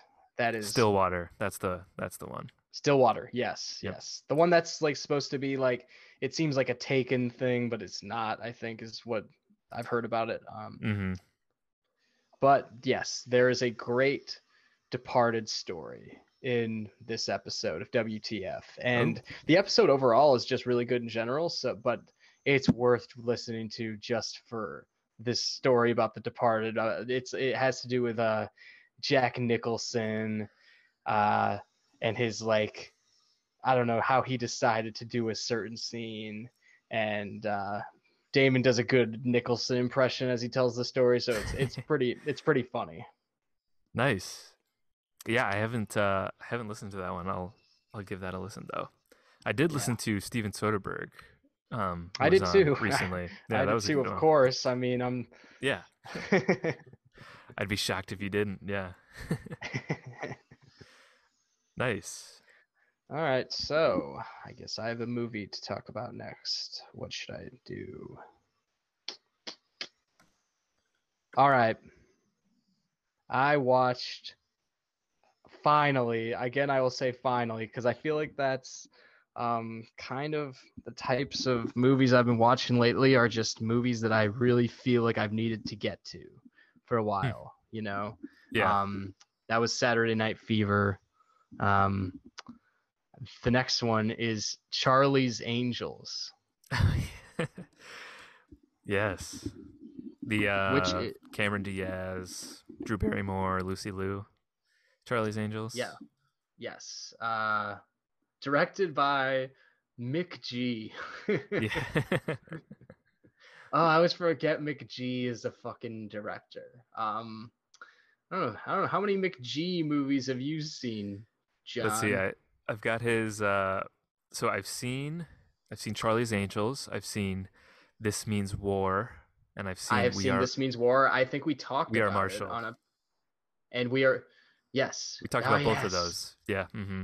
and I actually like We Are Marshall kind of. Yeah. Um, yeah, I was watching. I think when I watched This Means War, I was watching it with my brother Jake, and he said, I forget. I said something like, "This is ridiculous" or something like that. And he's like, "Yeah, that's because McG made this movie." And I was like, "Who the fuck even is McG?" But Yeah. he's one of Yeah. he's a big Hollywood director. I mean, I guess so. Mysterious guy. Yeah. Made some McG. iconic films, kind of too. At Yeah. least iconic enough to um, one iconic enough to be remade.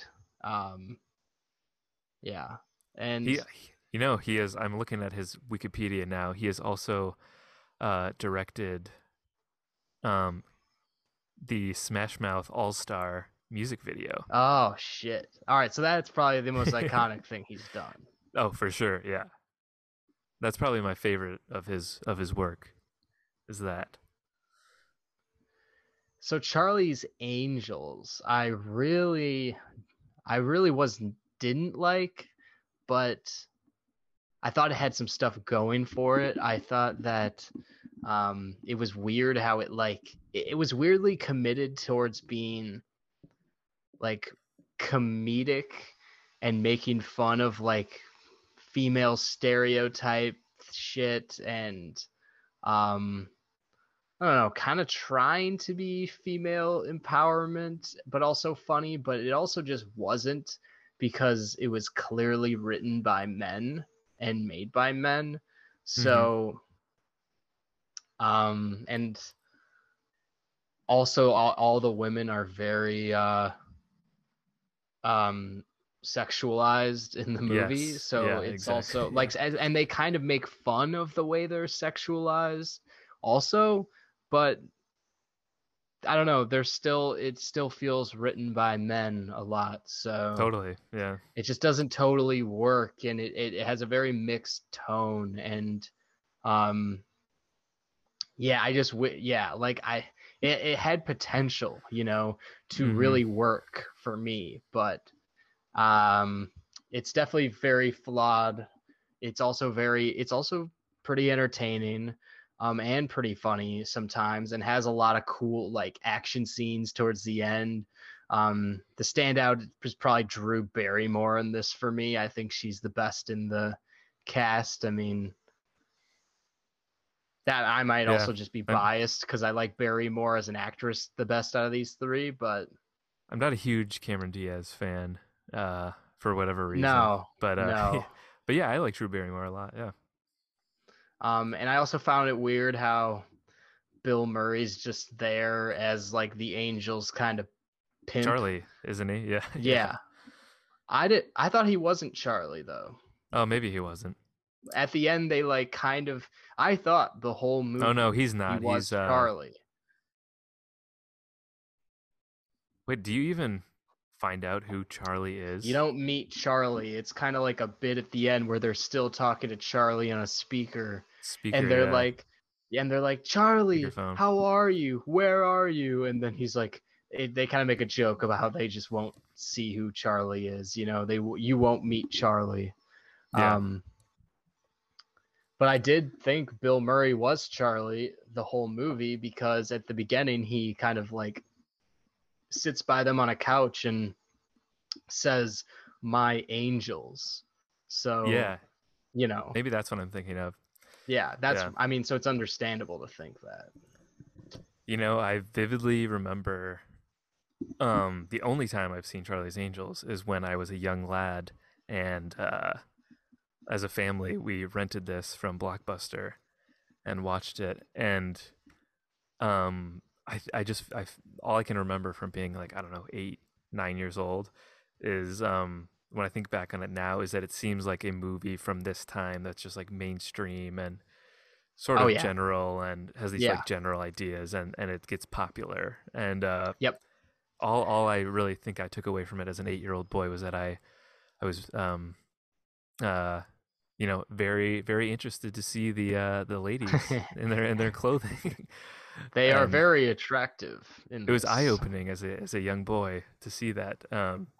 Yeah, but it's kind of it's goofy. I feel Just like look at these women. that's what I was 8 years old. Just wow, would you look at those women, My those wife, angels?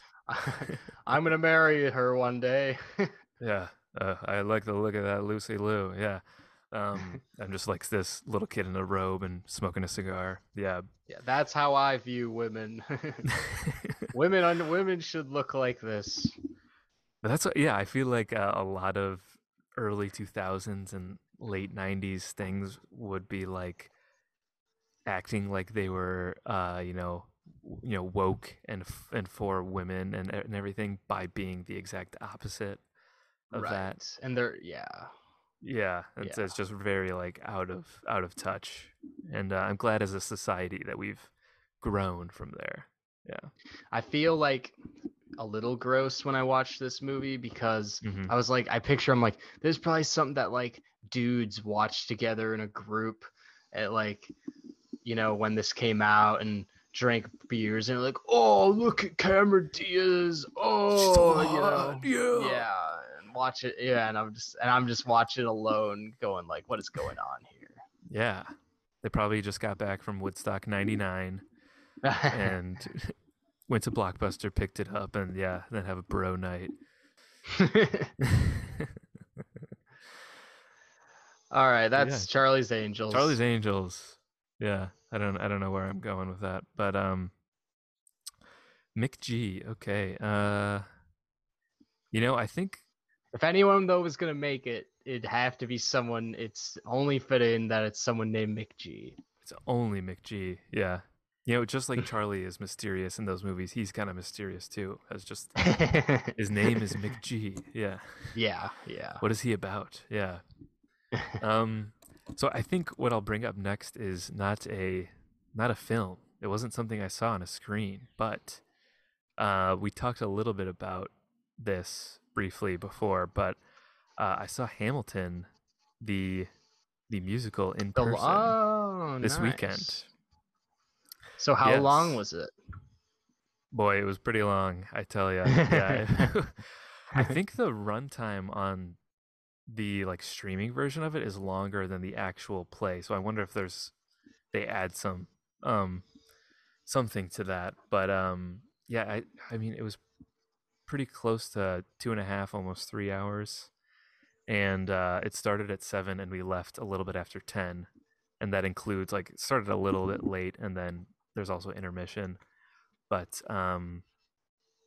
yeah, it's I think a really good production overall, and I see why it got pretty popular.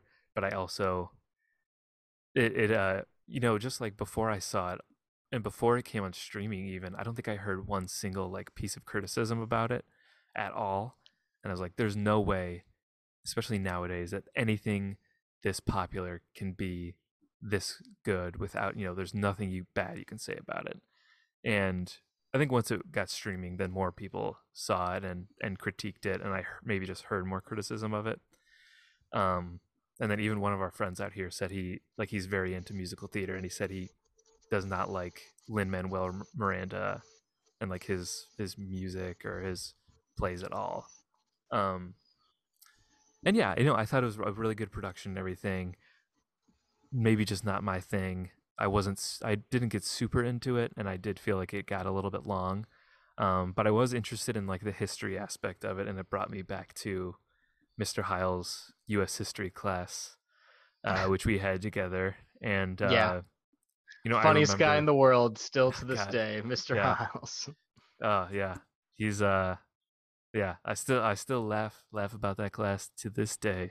Um, but yeah, so I remember like some things from that class that I enjoyed like learning about, and I think it's an interesting concept too. I guess Lin Manuel said he wanted to make a story about like U.S. history, but how we would talk about it like today. Um, but I thought it was hard for me to get into the music and to sort of follow along with everything, because it is very much like everything is there's no like spoken lines really. Like it's all just like constant, just like rapping and singing, just like Yep. moving through like so fast. Maybe I just wasn't paying attention enough, but it went over my head.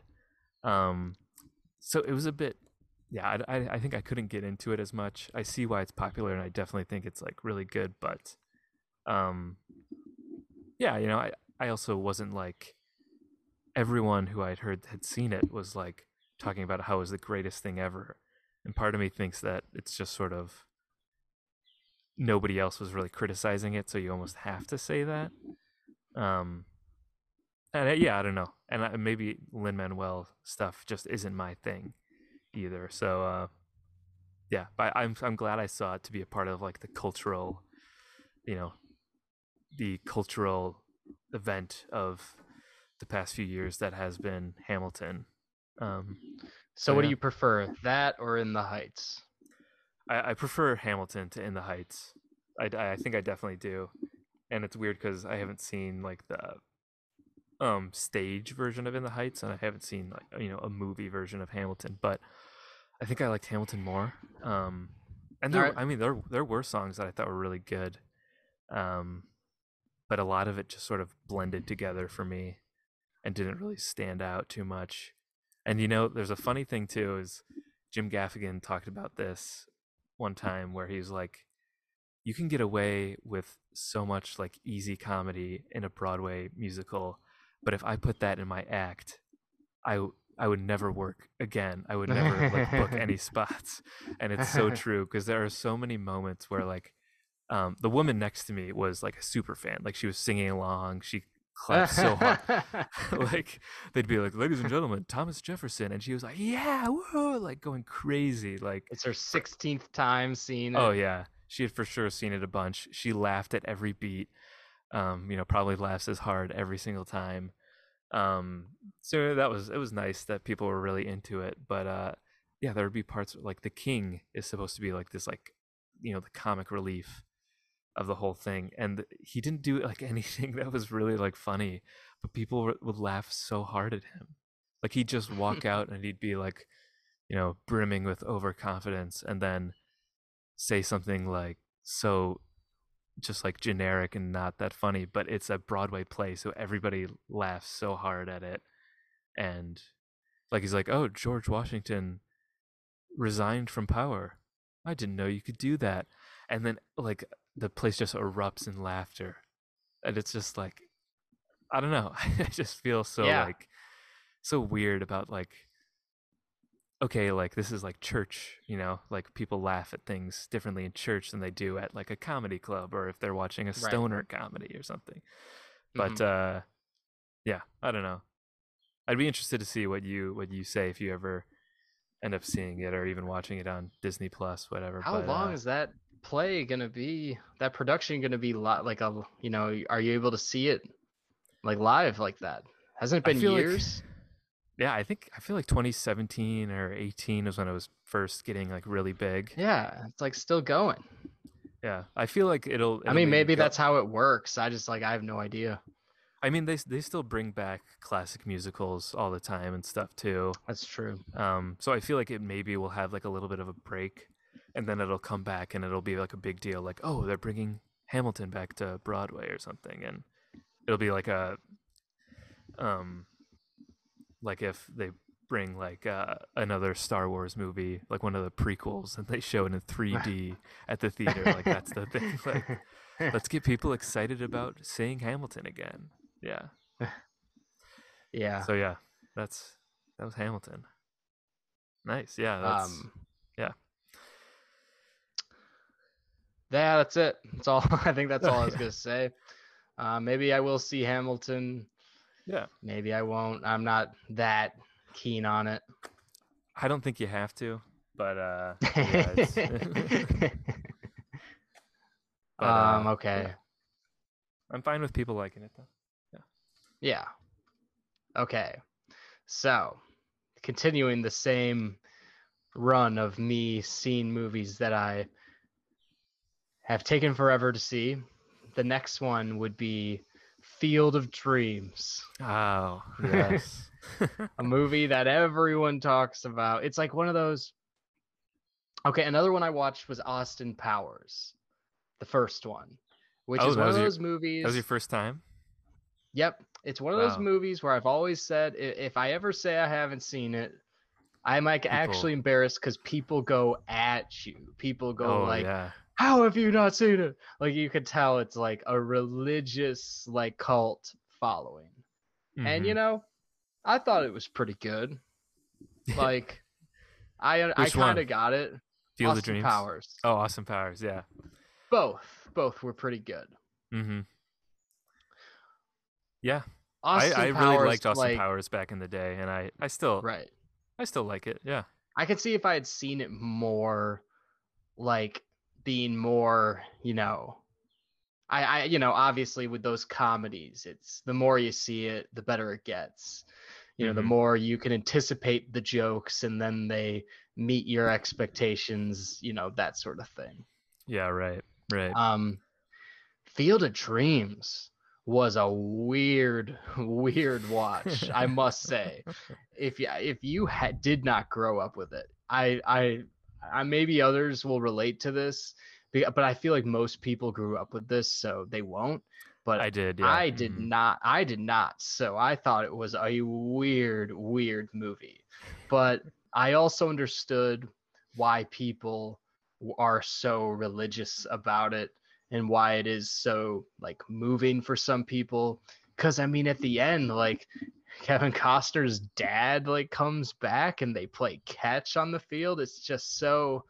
I mean, it this movie sometimes rings like it was like it's like a Miyazaki movie, like how Interesting. Yeah. fan and that is like a little leap because there is a lot of like um kind of goofy weird shit in this that where I was like what but like I think it has that like fantasy element to it, like It a does, yeah. Miyazaki where it holds a lot of emotional innocence and a lot of meaning, and that kind of brought it up for me. I just didn't know really what to expect at all.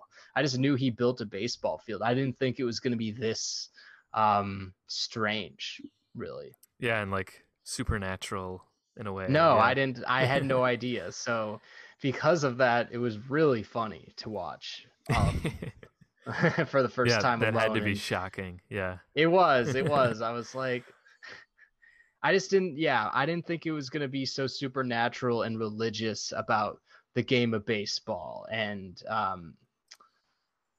yeah, yeah. Mhm. Yeah, But like, I as someone who did not grow up liking baseball, I got it. As it went on, which just shows it is really good. yeah, yeah, this is one that I definitely grew up on having, my dad's side of the family is all from Iowa, so I have these like Iowa connections and yeah, Yeah. everybody talks about it. And when you go to college in Iowa and Did you visit the I've field? Can't you visit it? you can, yeah. I've only ever driven through Dyersville. And I was still in school, I would drive through Dyersville and I always stopped for gas there. I never actually went to the Field of Dreams, but there's so many signs for it. And when you go to school in Iowa with Iowans, they love anything about Iowa or anyone from Iowa. So you kind of get beaten over the head with that stuff. And I'm not, and most of my, Iowa friends are very aware of that fact. And it's the same is true for Chicago stuff too. Yeah. But yeah, I just constantly hear like people say like, well, Iowa is heaven. And I always like in my mind, I'm like, wait, it's specifically in the movie he says, no, it's Iowa when he asks Yeah, that's if what it's yep. heaven. Yeah. I was gonna break that line out eventually.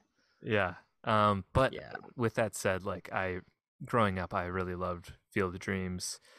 And yeah, and it's very like it was felt very emotional to me too, like the father and son element with Ray Liotta of all people is Kevin Costner's Yep. dad, which is so funny.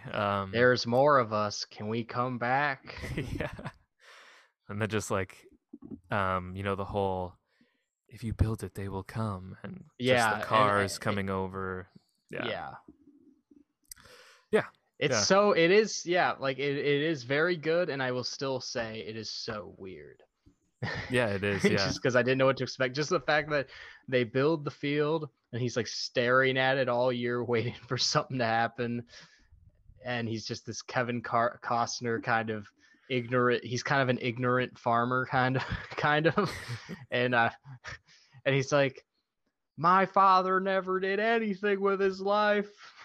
And I'm worried I'm ended up like that. I mean, I'm 36.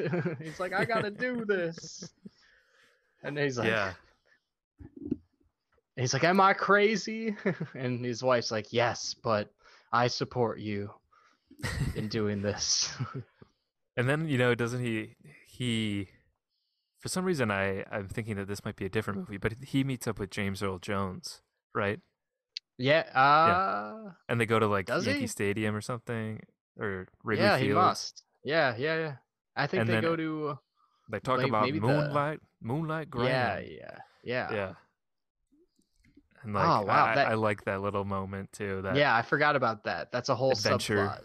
Yeah. Mm-hmm. So I just got confused there because I actually watched another 80s movie with James Earl Jones.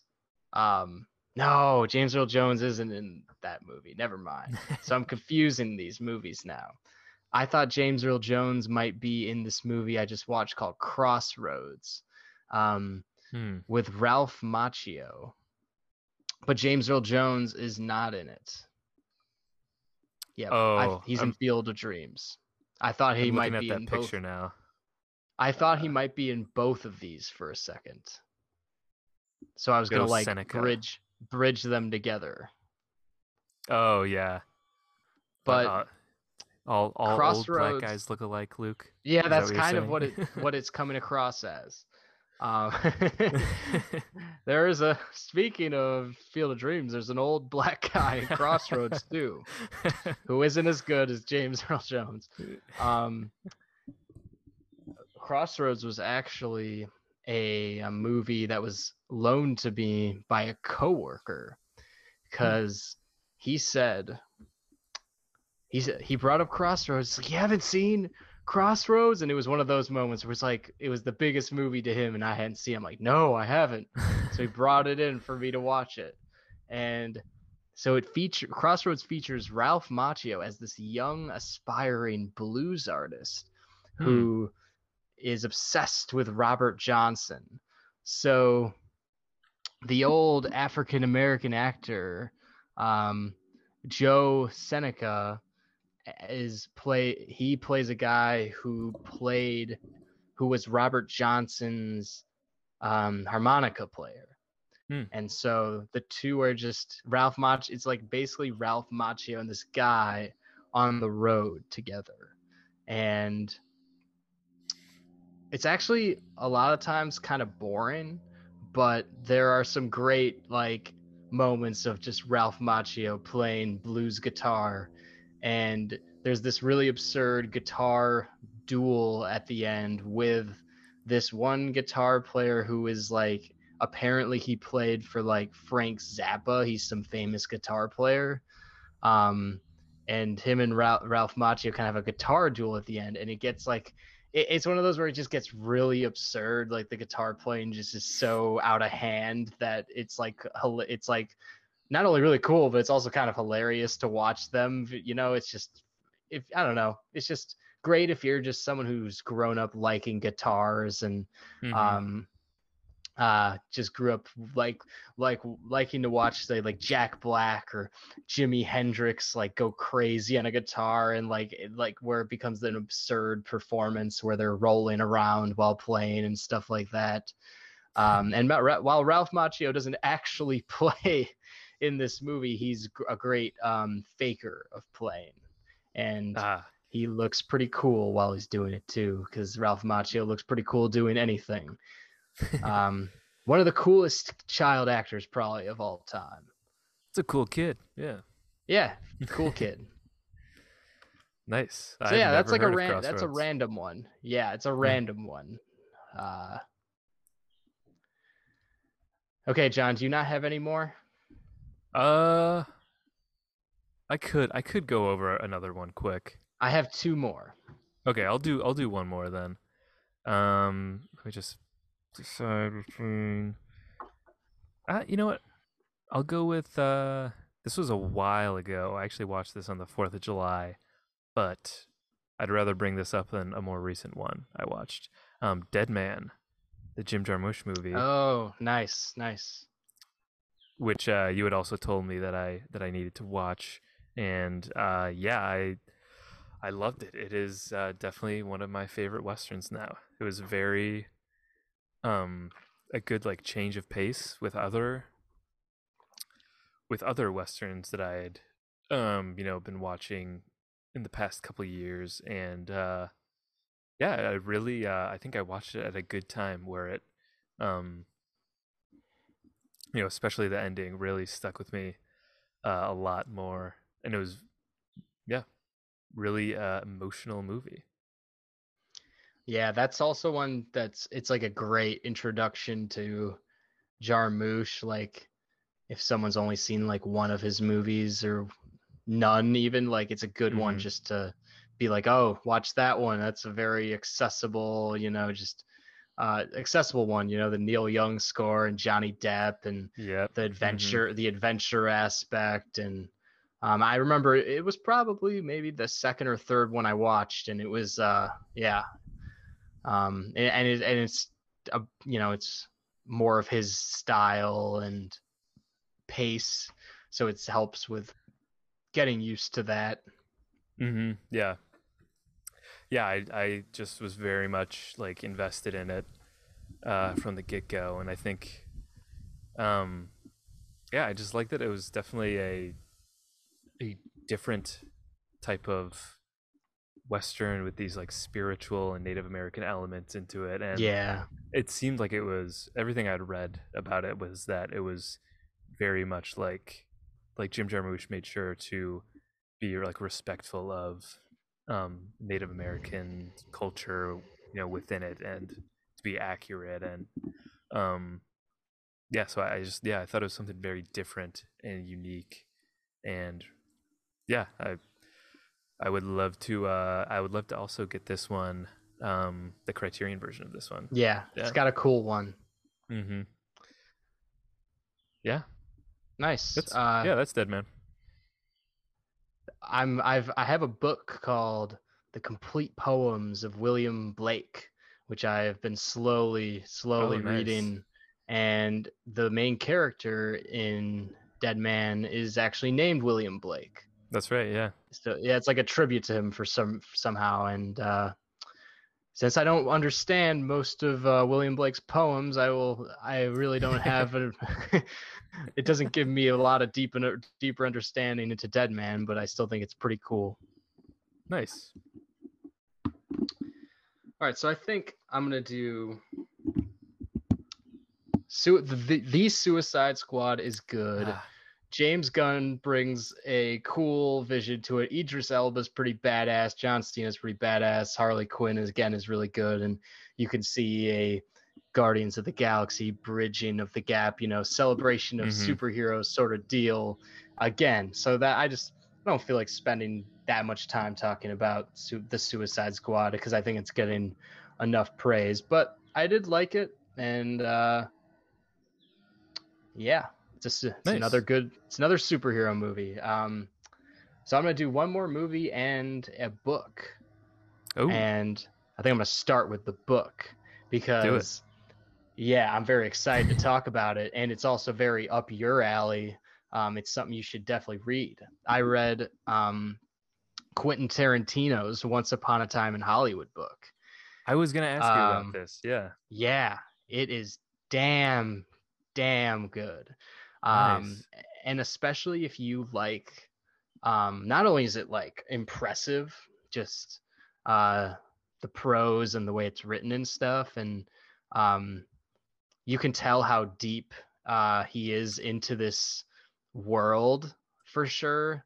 Um, but if you're a fan of Once Upon a Time in Hollywood, it is only just like it's like just adding on, it's just like Mm-hmm. more, it's like it's like dessert with the dinner to me. It's just so good. It not only has like stories that like aren't in the movie, but Mm-hmm. it just kind of I don't know, just be having it be like a book based on a movie. It's kind of like experiencing the movie in a different form is actually very beneficial to a movie that is there is so much to unpack and is so much about like history and the era and all that stuff. So like a book for that like source for this material is very beneficial, and I think it only just benefits to get like deeper into it. Mm-hmm. Like it has just chapters where it's just going off on what films Cliff Booth liked, whether he liked Godard or not, whether he liked Truffaut, whether he liked. Mm-hmm. There's so much talk about Sam Peckinpah in this book. Like one thing Tarantino has a real good ability, like when it comes to writing, is he can just rant about like film history or music history and like what was going on at the time. Mm-hmm. And yeah, I mean, I must like I it was a book that it was like it's a kind of thick book, but I read it really quickly because I wanted to read it every spare chance I had. Nice. So I highly recommend it. Nice. Yeah, I'm gonna for sure get that. I was actually thinking about that the other day that I wondered if it was just sort of yeah, like a novel version of the movie where it sort of gave more Yeah, details into certain things right. um and like yeah, provided some more like backstory or just information that Hmm.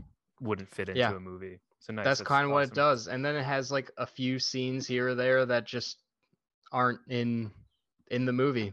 Mm-hmm. Like, you know how the movie um he finished like what's his name?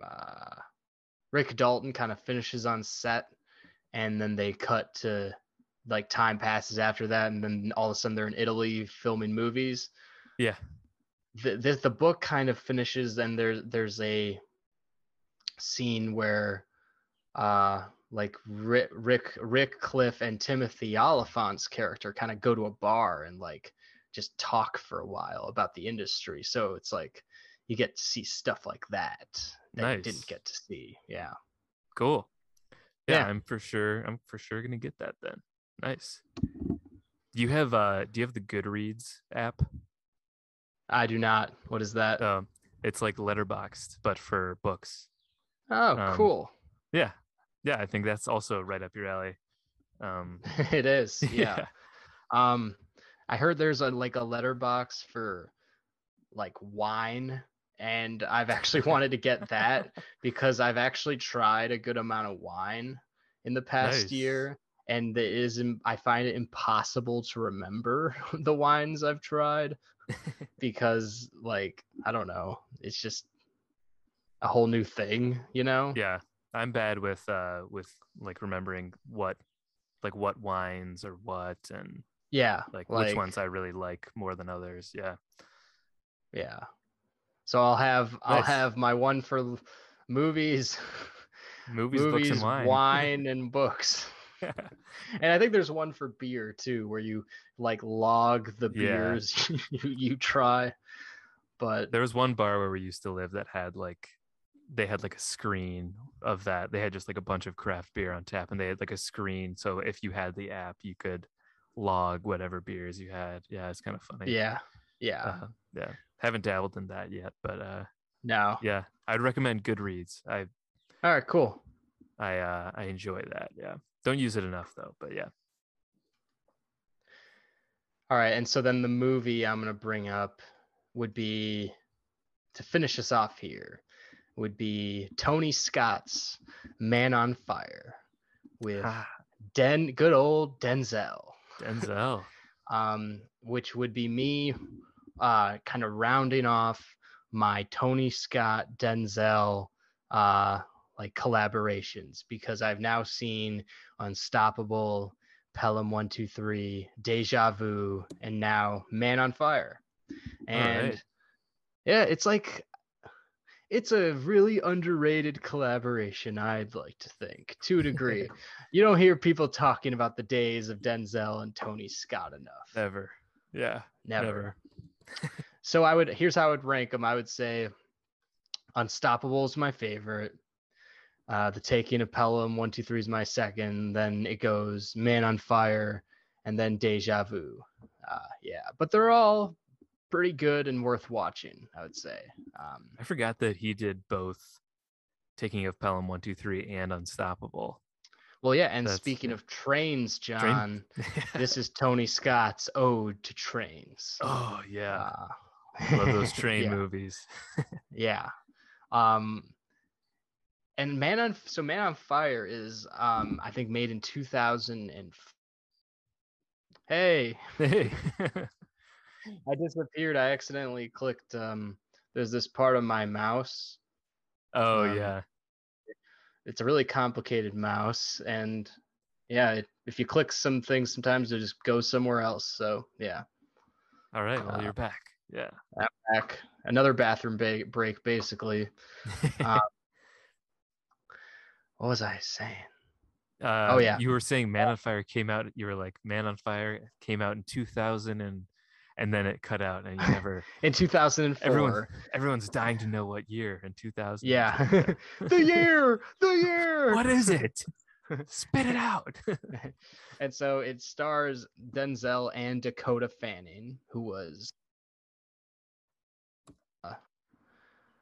uh, the biggest the biggest child actress of the time. Yeah. Wow. Yeah. Uh, and then it also has Christopher Walken in it and Mickey Rourke, which is pretty dope. And Yeah. when this movie began, I thought it would be the best Tony Scott movie for just a lot of things. Like, I liked the story it was kind of setting up. There's a lot of like cool emotional aspects to Denzel's character. He's like a badass who like has killed a lot of people. He's killed a lot of people, and he drinks a lot, and he's like now he's a security guard to just Dakota Fanning's family in Mexico, because Mexico is a dangerous place. It was in 2004. It still is now. And it kind of involves like Denzel developing this like relationship with Dakota Fanning, and it's kind of giving him some hope in his life, which is actually really well done. And him and Dakota Fanning have great chemistry. And then kind of she gets kidnapped, and I kind of sort of fell out of it a little bit, because it's kind of Denzel just really angry and shaking a bunch of guys down, and to like find her, and that kind of felt not as original to me, and more it just kind of dragged on for me a little bit at that point. But overall, this is still a very fairly good quality movie and action flick, which goes a little 20 to 30 minutes too long, but I still think is definitely a must watch in Tony Scott's filmography, and a must watch Denzel movie too. Nice. Yeah. I still gotta see Deja Vu and Man on Fire to complete Yeah, the collab. exactly. Yeah. Well, nice. But yeah, that would round it out.